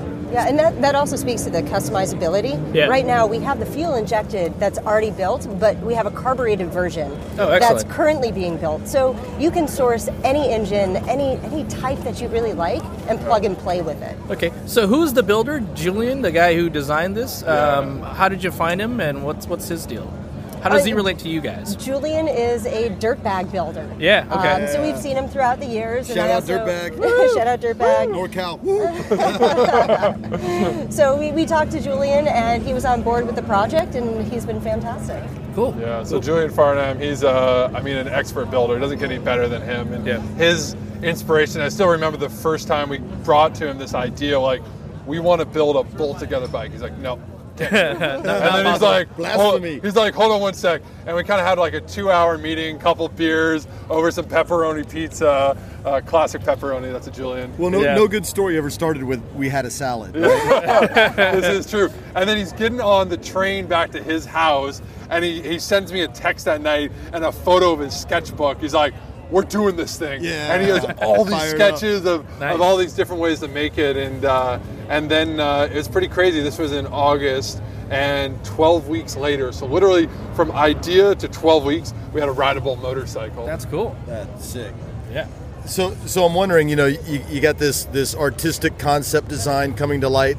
With your mechanical genius and AutoCAD abilities, I imagine this thing must bolt together like butter. Like Aaron, right? I mean, how easy is this? I don't know about butter. There was blood. I thought we weren't going to talk about that. Talk about that. We aren't going to talk. We're just going to say some things. Yeah. So, Aaron, talk about bringing this concept to someone engineering it online, or not online, but engineering the thing on a computer, and you having a hand in bringing it to life. What was it like building this motorcycle, and what were some surprises? What was it all about? Yeah. What exactly were you? How were you involved in this project as far as the motorcycle aspect of it? Yeah, so bringing together the concept and the performance, right? When every engineer is always right, I have to say. Dave's always right. Julian's always right. They hate mechanics too, I heard. He's nodding his head. So, what looks good on a computer screen can sometimes be very different from the reality of writing that concept. Yeah. So working with both Dave and Julian and giving input as to what functionally would work on the track, what functionally would work riding up in the hills. Right. It really is a partnership of ideas and seeing that come to life and being able to ride it, being the test rider. I think Erin sells herself short that she's an amazing rider, and literally on the first lap of this bike, like we finished bolting the thing together at 1 a.m., we're on the track up at Sonoma at like 7 a.m. the next day. She passes 3 people on the first lap. Awesome. Like we haven't even tested this thing yet. And so I think this was my first baby. So I had my first baby, and his name was Fosmic. Yeah. And so getting to engineer it with someone that knew as much about bikes was really huge, I would say. So were there as many nuts on the bike when it came back as when it started originally? We didn't count. Just gonna say we didn't count. Let's just say Erin rolled into the pits after 2 laps. She's like, we don't have a shift lever anymore. The shift linkage, we might have forgot to bolt that together. She got her wheels in like 4th gear. Like holding neutral. And then, that was a literal shakedown. It was a shakedown. Yeah. Yeah. Cool. And you were also in the advertising, weren't you? You got to be like the face of it, I guess. Oh, God. What was that like? I mean, like... So an I'm put you in the spot, baby. That's what's up. We didn't really know what we were going to do with the bike. And so Right. the shakedown was the first day that it had ever really been ridden. Right. And so we took it around Sonoma, and then Dave's like, hey, so we're in Sonoma. Why don't we go into the hills? And, so we packed everything up. We thought it'd be a great idea after deflating the tires for track pressure. Right. To then ride it up on Marshall Petaluma Road. Oh, great. And also forgetting to reinflate the tires. Let's not even talk about the rear suspension or either. the lack of rear brake, or minor details that Right, we right. had going. But the video looks unreal. It was a pretty cool production, I gotta say. So where can we catch the video? Yeah, so at that same website, if you go to fictiv.com, fictiv.com/FOSMC, so Fosmic, fictiv.com/Fosmic. Cool. So, Knock touched on a little bit earlier, so what can we expect coming out of you guys in the future? I mean, will you expand this into other, machinery or other hobbies, or it's kind of sky the limit thing? Or? Yes. What other cool proof of concepts do you have? Wow. Yeah, so for us, we hope that this is the base that inspires a lot of people to create their own bike. That the real purpose of it was, you see all these customized bikes everywhere, you ooh and ah, but at the end of the day, how am I going to make that? Like, how would I actually go about building this thing? And so we hope that this serves as a base to really allow people to take that creativity they've always had in their head and make their own version. So, do you think how long before I can print this at home on my 3D printer in my garage? Actually download the files, print the fucker up, print it, and write it like in 2 days. So I can tell you, we made 4 3D printed versions of this before we machined it itself. We do a lot of 3D printing and machining. So I'd say in the near future that final product is actually 3D printed, but it was actually an integral part of our development. That was just for like fitment purposes and just adjustments and stuff Exactly, like that. because we could basically print a frame up in 24 hours, Right. and then the next day say, how does this all fit together? Versus machining aluminum is much more complicated. Right. Okay. So I'm curious from like a technical perspective, because I think the future's coming so quickly. Yeah. Where is that technology as far as 3D printing with metals or alloys or composites? I mean, where is that now, and how soon do you think that's something that is that a reality that we could print up a bike in our garage? I think that it is a reality. Right now, it's just not cost effective. Sure. That for small items, I make a lot of jewelry and 3D printed metal and whatnot. Erica is standing right behind us there wearing one of the pieces I made for her. That's rad. That's been 3D printed. Dude, that's rad. So for small stuff like that, there's a lot of great metal work in 3D printing. But the big stuff, if we 3D printed that bike, it would be $100,000. Right. But I mean, do you see a point at the future where, just like with the electric bikes, we're seeing the price come down so fast, and that's the future. It's just fascinating to me. I mean, we're living it every day, and Yeah, I think so. So I'm kind of curious, not being a motorcycle guy necessarily, but I think we're going to bring you into the fold pretty quick. What's your guys' impression of the One Show? When you first show up, what did you think of the space when you walked into the building? I'm personally blown away. It's much bigger than I expected. And coming from having been to Dirtbag since the inception of the event, this is a wonderful genesis. A lot of great builds, a lot of variety, I think, which is most important. Did you get any beard oil? Did you get a $30 haircut and a mustache I tried wax? not to shave off my 5 o'clock shadow just to fit in, wore some plaid. I would just say if no one's been up to the One Show, the coolest part is the variety, for sure. It's quite a variety out here. Is you get to see, every type of style of motorcycle, which generally when you go to any car show, motorcycle show, it's one vein. It's like classics or it's choppers or it's whatever. And the amount of creativity and passion that the builders put in these bikes, it's so rad. Yeah, it's pretty eclectic mix out here. Yeah. Anything else you guys want to say in regards to this, or Knox got to take a dump. No. Yeah, okay. He's got to go find a bar of soap. I got to do the bathroom. Well, no, it's been super fun, and thanks for having us on the show. Thank you, Aaron. You guys are great. Thank you. Thank you for taking the time out, guys. Thanks, Appreciate it. Thanks, Jim. Yeah, when you want to do a video of somebody putting together, showing how easy it is to put one of your bikes together, bring one down to the garage on a Sunday. We'll slap it together and ride that sucker. Any excuse to go south, we're always looking for it, so we'll be there. Right on. Thanks again, guys. Enjoy the show. Awesome. Thanks a lot, guys.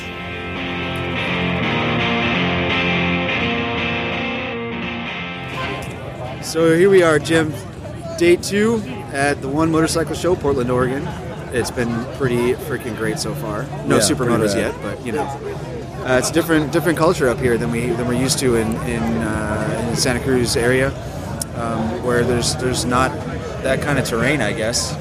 There's a lot of tracks here, though, from what I hear. Lots of trail riding, so lots of dirt bikes, lots of dirt trackers, and let's talk about passion for riding. It's funny being at the show. A couple of things that I noticed, besides all the beards and beer oil and flannel, that kidding aside, is this place is electric. There's a real fun vibe here. There's a real high energy.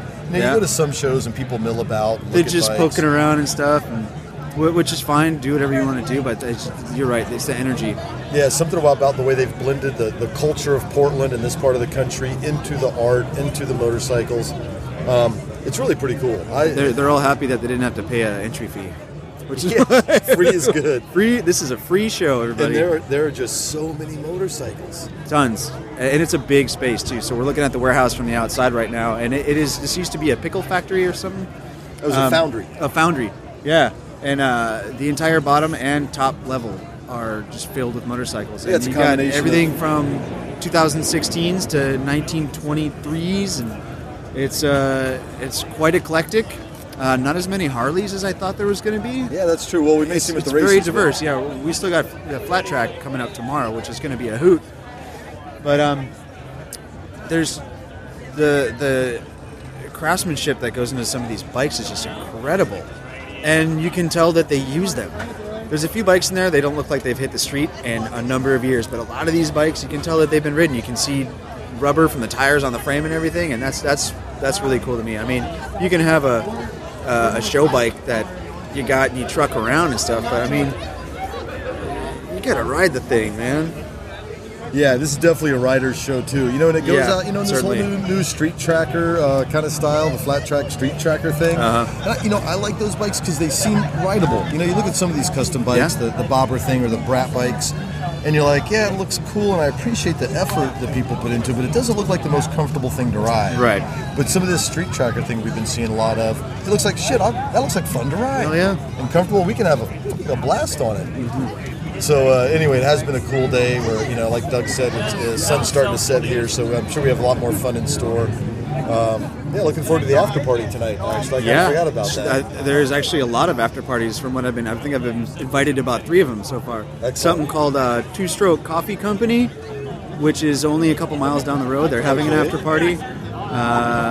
And Jennifer invited me to another one that's going on tonight, so I'm sure there's lots going on tonight. If you can't find something to do tonight in Portland, you must be sick or can't so leave the Doug, basement. is what happens in Portland stay in Portland? You know what happens This has at nothing the to do with the Jupiter fact we're sharing Hotel. a bed. Stays at the Jupiter Hotel.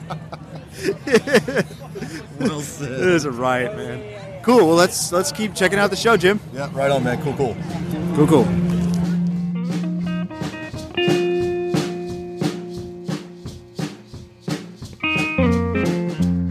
Back in the vendor area checking stuff out. So I'm over here at the Inked Iron booth with Matthew. How's it going, man? It's going great. Actually, it's probably one of the best years yet. Love the One Moto Show. How many years you been coming? This is my 4th year. It's the 4th year having art on the wall behind the bikes, and it's my 3rd year vending. They started vending 3 years ago. I was one of the first vendors. That's really cool, man. So, the people that aren't familiar with Inked Iron, why don't you tell us a little bit about, what it is you're doing, how you got started, and yeah, those kind of things. Well, it's an interesting story. Inked Iron it's basically a labor of love. I started literally because I couldn't afford art. So I decided to make some art for the garage. When I went to go get it printed, realized it was cheaper to print 25 prints than it was to print one. Go figure. Print shops. But what happened was I threw those 25 prints online. Originally it was through Etsy, and sold out in a couple weeks. Clearly there's a need for motorcycle art, affordable motorcycle art. I keep it cheap. I keep it cheap for the lowbrow crowd. We're all builders. We're all struggling. And, some of these guys, Deus, Iron and Resin, high-priced goods. So I try to keep it in the lowbrow, in the $20 range. Pretty much all my prints are around $20.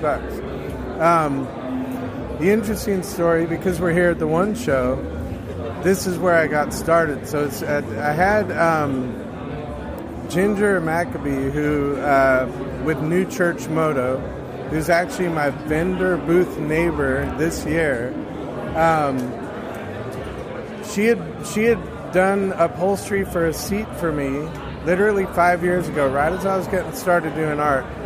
And we were following each other on Instagram, doing the whole liking photos and seeing what each other was up to. And when I put these prints up, turns out after she made the seat for me that she curates the art for the One Moto Show. And she happened to literally see my art, and she said, "Hey, you want to put your art up at the show?" Obviously honored. I couldn't turn it down. It ended up it was snowing that year. It was the worst trip up ever, but we made it. We put the art up behind the bikes, and it took off. I gave it the brand name Inked Iron. It has to do with, obviously, the ink you use to print and to do your art, and the iron in the bikes. So it's kind of a blend of art and motorcycles. I keep it in the niche.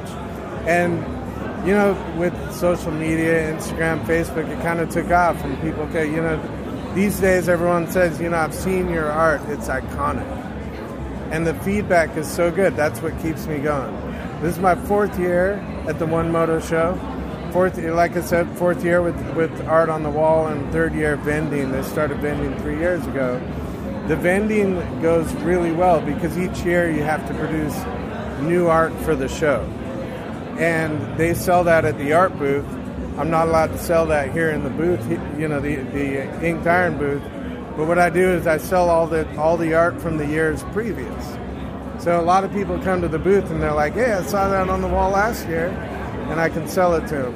I started working with my other booth neighbors on the other side, Hinterland. They do screen printing, and they basically saw the art 4 years ago and said, "Hey, we want to put that on a shirt and do a clothing apparel type thing." And so basically now the art's kind of transformed into clothing and apparel. I call it Moto Inspirato. Yeah, I've seen that on some of the shirts. So what's that about? It's the opposite of desperado. We're all familiar with the word desperado thanks to the Eagles and, the 70s, whatever. Basically, we're turning that around. We're making it positive. Inspirato. And what I do is a lot of art that kind of inspires you to either ride or build. A lot of the stuff I do is build. We're working with, some of the art, Dream, Build, Ride, which you might actually see down at Recycled Cycle soon. It starts with a frame. So the first print is a frame, and it's Dream because you're looking at that frame. and you're kind of wondering, what can I do with that thing? You have that vision. The next print is build, and it's a roller. You got the wheels, you got the frame, and then the third print is literally the bike, and it says ride. So it's dream, build, ride. That's what we do. It's really cool, and I got to say, I love seeing Northern California represented over here. Shout out. And, you know, you can't see the stuff that Matthew has going on, but it's really cool stuff. He's got some Brap stuff, he's got passion, and who doesn't like a print with dad ass on it? That's what I got to say. Hey, so Matthew, I'm checking out the prints, and I recognize, is that Moto Lady bike I'm seeing there? Absolutely. So one of the things that I've really enjoyed doing, you know, I do the art for people. People love the art, but one of the things I love doing is collaborations. And the dad ass and the nice rack, pun intended, those prints I did with Moto Lady. We originally did them with a buddy of mine, some photos he did at the Dirtbag Challenge, which some people locally are familiar with. Happens in San Francisco every year. Yeah, we were there just a little while ago, yeah. It's amazing. Sadly, I don't think they're doing it again. But the Dirtbag Challenge, we had a great photo of a guy doing a burnout from behind, and my buddy said, hey, put that ass on there and we'll do it. Moto Lady saw it and said, we got to do one with nice rack too. I got 2 bikes that are perfect. I love doing collabs, like I said. So I've done with a photographer down in LA who goes by the name on Instagram, Zachiatrist. Sounds spelt like it sounds. He did basically a photo. He does flat track photography, and I've used a Hunter S. Thompson quote on that one. I've also done some collaborations. I'm working on one with a tattoo artist up in San Francisco. His name's Matt House, and we've done angel wings, and it basically says it's guardian angel is what I call it, and I've actually got that print featured in the show this year. Oh, nice. Yeah. And so, like I said, I love doing collaborations, love working with other people. That's why we do it. Right on. And you can see the passion in his work. So, hey, check it out. Inked Iron. You can catch him on Instagram, catch him online. And, it fits in perfect to the eclectic mix of the show. It's all about collaboration, throwing stuff up in the air, and seeing what comes out of it. So, hey, thanks for taking the time, Matt. Appreciate it. Absolutely. We'll see you guys on the road. Right on.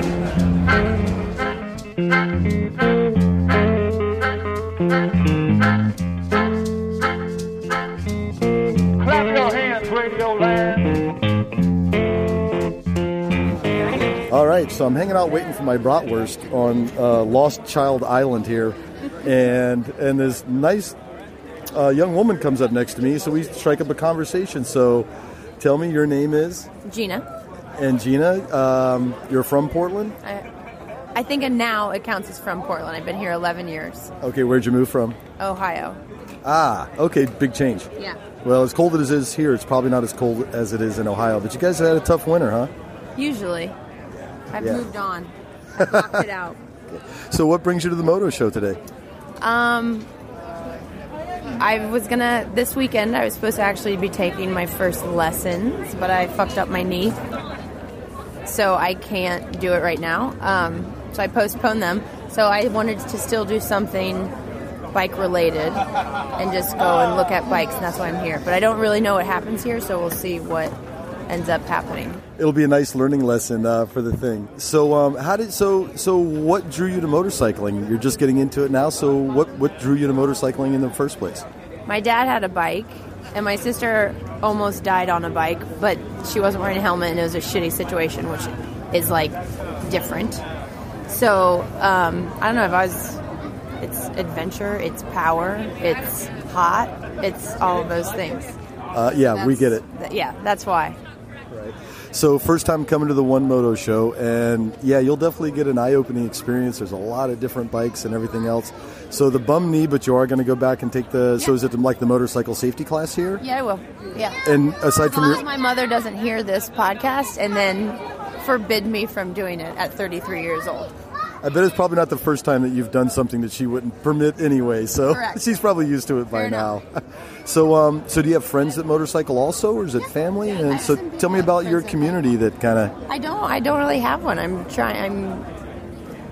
being ushered into it. Well, as soon as you get on as soon as you get on the motorcycle, you're going to find a really big community everywhere around you. So, yeah. Anyway, hey, thanks for taking the time to chat, and have a great time at the show.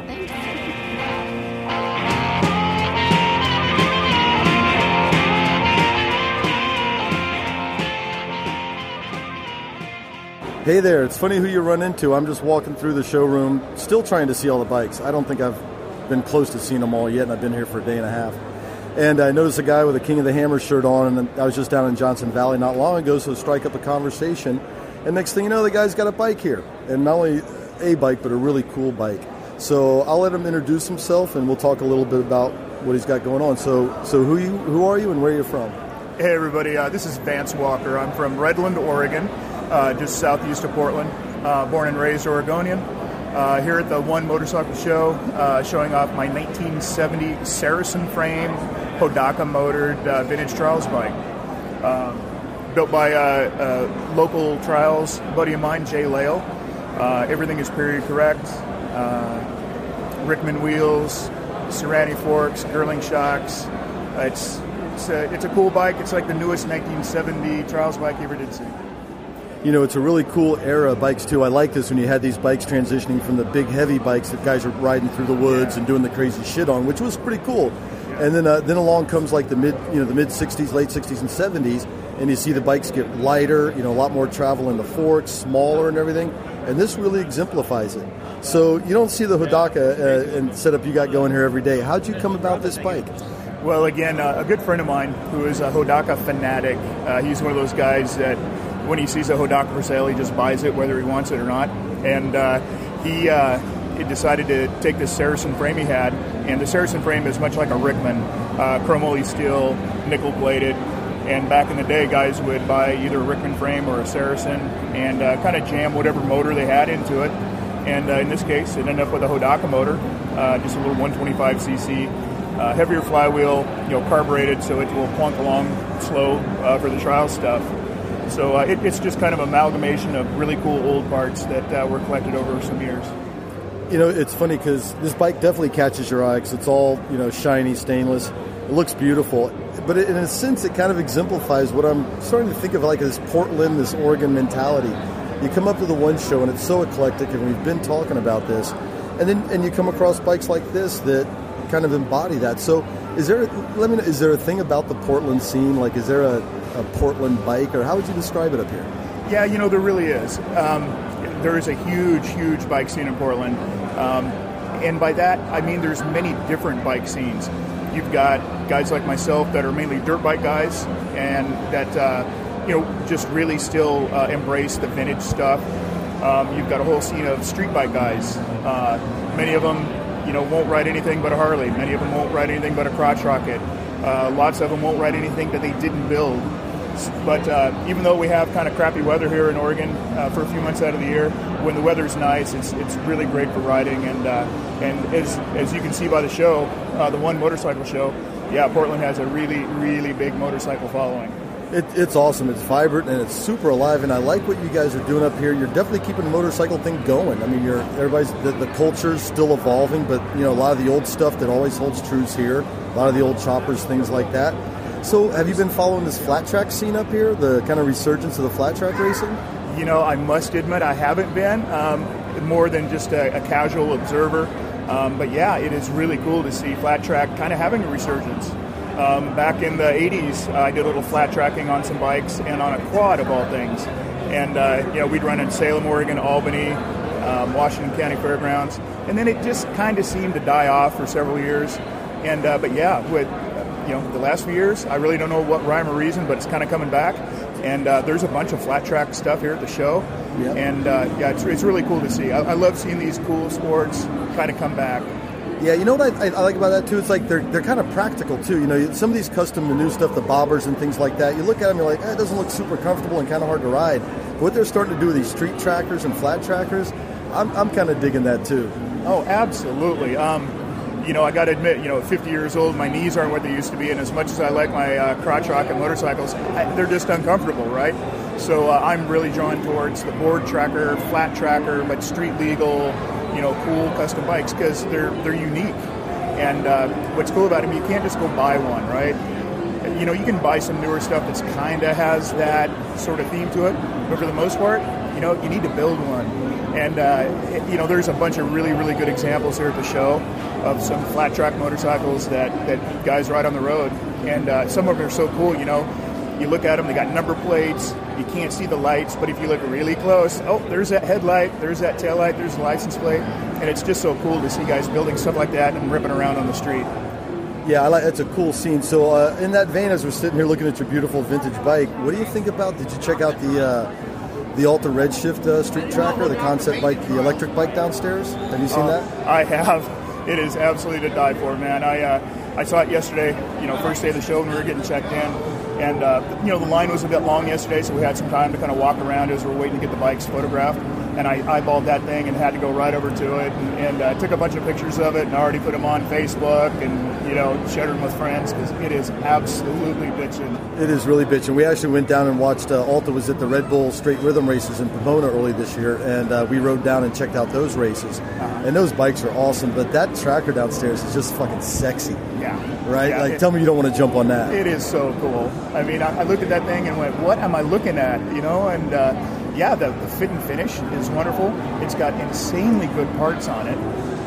Yeah, I really, really, really would like to sling a leg over that thing and go pop a wheelie, man. Right on. So any chance you're going to hang around for the races tomorrow or check those out?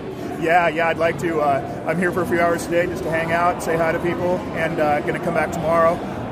Check on the bike, and then I'd love to go watch the races, and you know, got to be back at some point to pick up the old Hodaka. But yeah, dying to see the races. Yeah, we are too, and we'll be out there. And Alta, Alta will be racing in the races, so it'll be cool to check that out. I didn't know that. You just made my day, man. Yeah, I so can't wait. We'll get to see it, and it's, you know, those bikes are quick, and we're also rooting for a friend of ours, Matt Harris with 40 Cal Customs. But if you see us tomorrow, hey, come say hi. We'll get a beer and have a good old time. Oh, that's awesome, man. Right Hey, on. thank you very much, dude. What a pleasure. Yeah, thank you. Thank you.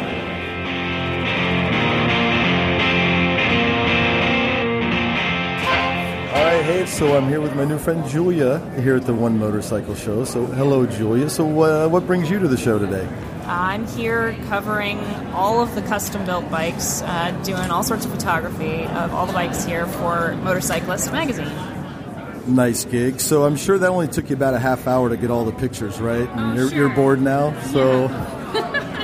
Just a quick buzz through. No time at all. No, Right. I literally spent 3 hours just in one room last night trying to photograph all the bikes just in that room. So it's going to be a long day today.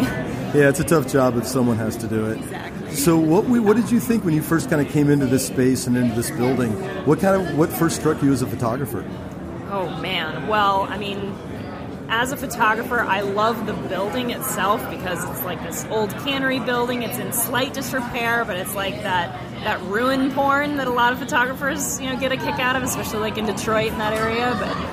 But then inside, it's such a fitting setting for all of these bikes because there's just like this grunginess and this industrial, like do-it-yourself, like that vibe is here, like so thick, and it's an amazing setting for these bikes. Yeah, it is too, and I agree with you on the vibe. There seems like there's a lot of homegrown stuff here, things that kind of very organically. I hate to use that word, but hey, we're from Santa Cruz. I can say these things. So you're here covering the show, and you ride, I think, right? I so sure do. What bikes, hopefully, do you have in the garage these days? I have a 1995 Ducati Monster 900. Believe it or not, that was my first bike.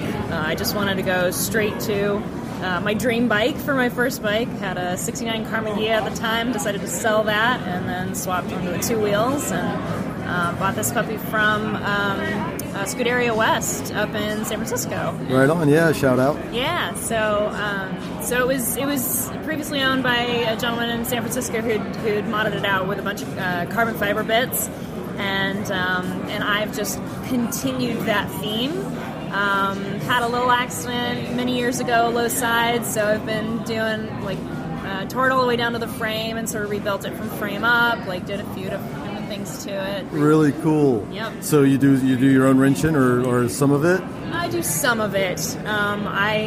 I like to have some supervision. Let's just say that much. I know exactly what you mean. I've broken many engines fixing them myself. So I have mild mechanical inclination, but I'm not ready to tackle these projects all by myself yet. So I appreciate the help when I can get it. Right on.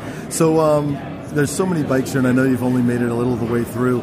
Any of the motorcycles kind of stand out? What stands out so far in your mind? Absolutely. There's one in the corner over here. I haven't got a chance to talk to the builder yet. I believe his name is Christian.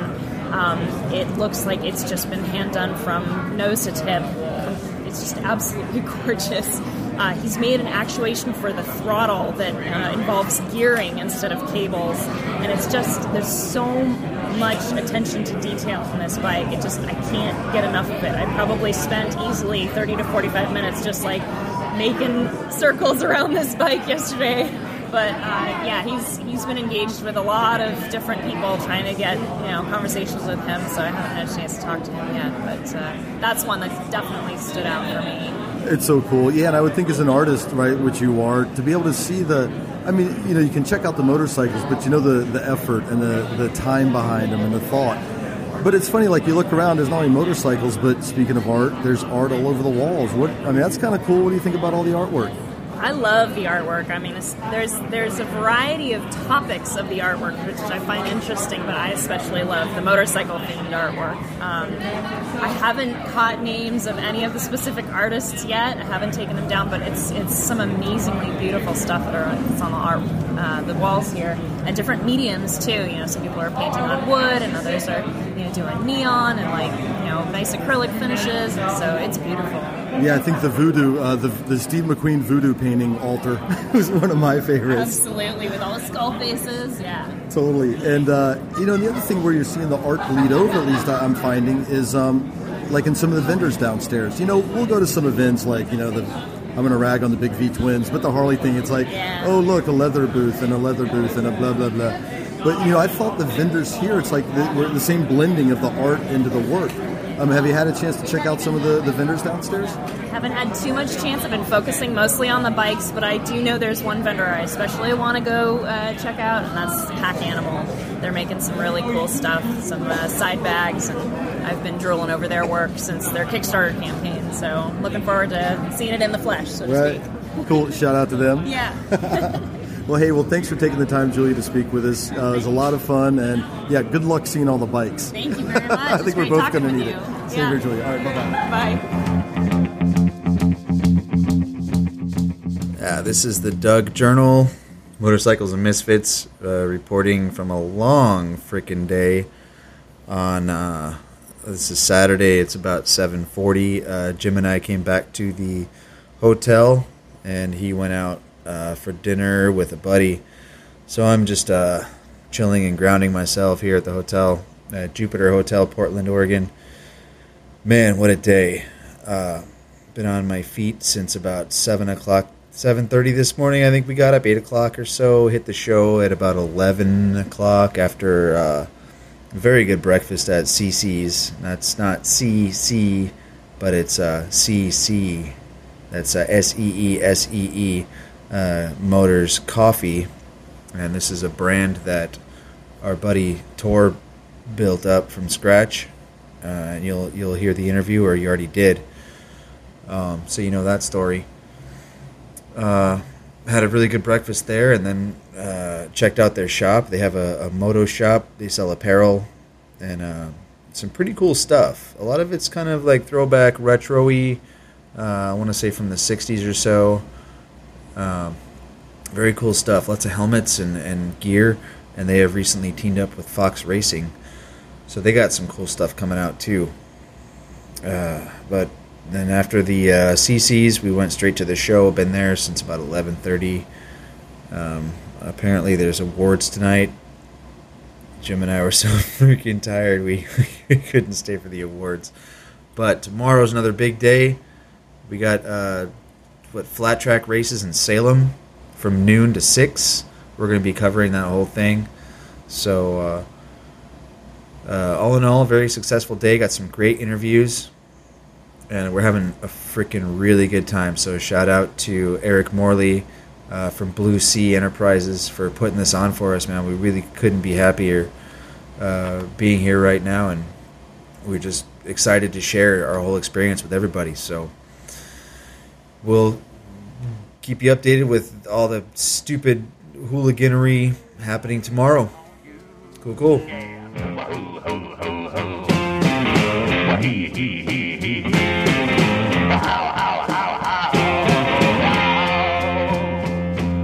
Oh boy. All right, Sunday morning, waking up in Portland, looking around the hotel room, things seem to be in order. And that's a good thing, considering last night. So what a great day yesterday at the One Show. Congratulations to Matt Harris on his award. Well-deserved. That was amazing. We just had a great day. And a good night last night. We ended up going to after party at the Dancing Bear. Shout out to Strange Vacation on that. We had a good time. Shot some pool. Made some friends. Watched chicks dance. And, I went out for a little while after that. And just had a great time. So now we get to go watch some flat track racing. So that should be a hoot. And, anyway, time to get a grip.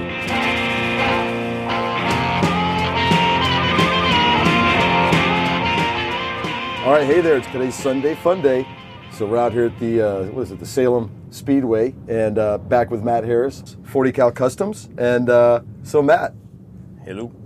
What a weekend. Oh, yeah. Right? What do you think? Where do you start? I don't even know, man. It was such a great show down at the One Moto, and a lot of really cool bikes, and getting to check out an assortment of bikes, anything from choppers to race bikes to bobbers and just anything and everything in between. So it's really cool and such a rad locale. Yeah. So, not to mention Matt won the Best in Show award.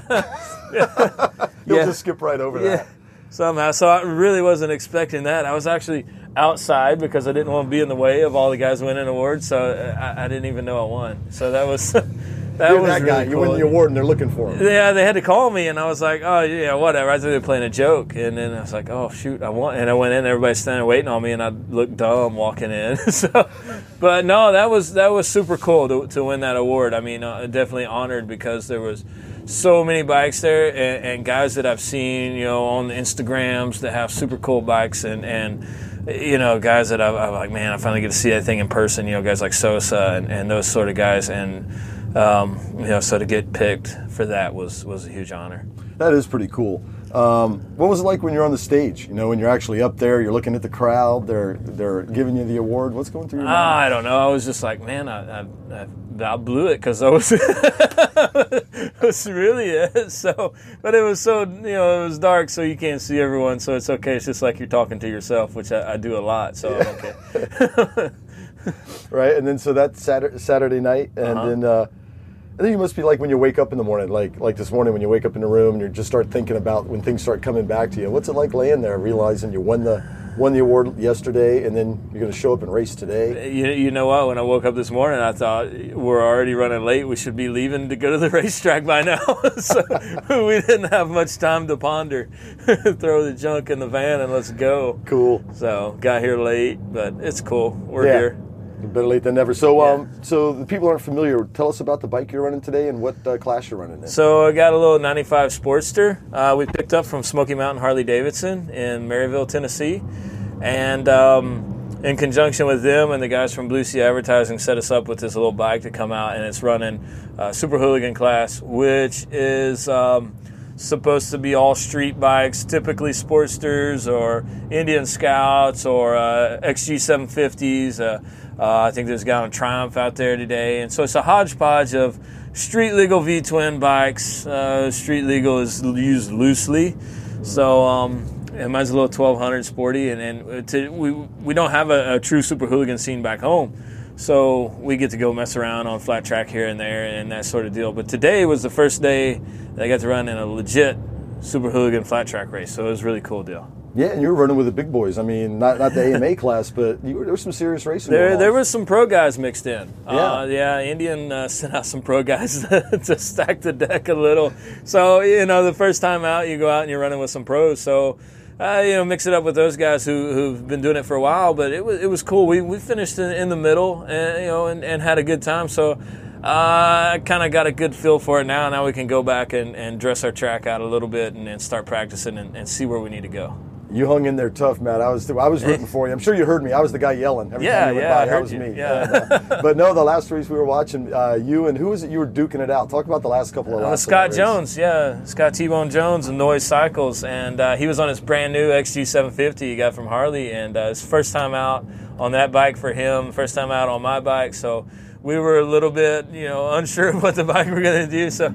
But we battled it out back and forth, and it was a lot of fun doing that with him because we raced really tight and almost put him in the wall once. But it was. I saw that when you started going wide. He was like, "Yeah, we're both going wide." Yeah, we're going wide, man. Whether you want to or not, we're about to do this. It's fun watching those little duels. It doesn't really matter for the first, second duels are always good, but you can find those little duels throughout the pack where guys are just going one-on-one, head-on-head. Yeah, it's always the guys in the middle toward the back that are like a little bit inexperienced, and so they're kind of mixing it up pretty tough, and it's a lot of fun to watch, a lot of fun to do. It's a hoot, right? Yeah, it really is cool. So you're wrapping things up. You're done racing for today. Yeah, done for the day, and we're gonna watch the Hooligan Main right here in just a few minutes. We made the B Main, we didn't make the A Main, so that's cool. First time out, make the B Main. So pleased with that. We're gonna go watch these guys and see how it ends up, and then once that's done, we're gonna load the bikes and start heading out of town. Right on, cool. So I tell you what, let's get back. We'll watch some racing. Thanks again, Matt, for taking the time. We really appreciate it. Thank you. All right. Thanks for having me. Now you're legit super hooligan. Legit. Whatever. Right on, cool. All right, cool. Well, that's it. We had an amazing time at the One Show. You really can't beat a well put together show like this. Yeah, and it's free. And it's free. That was the whole thing with Tor. He wanted it to be free, and he's achieving it every year for 8 years now. So thanks to everyone who participated and helped making this happen. Eric Morley at Blue Sea especially. Matt Harris, very cool guy, good racer, great builder. Tor Drake and everyone we talked with and met. We also want to take time to thank our listeners and Patreon subscribers. Thank you. Woot woot. We would not be able to do any of this without you. Yeah, so, thank you very much, guys. Thank you. Now it's time to get out of here. Yeah. Let's fuck out of here. Cool, cool. Fuck out of here. Cool, cool. Fuck out of here. Cool, cool. Fuck out of here. Cool, cool. Fuck out of here. Cool, cool.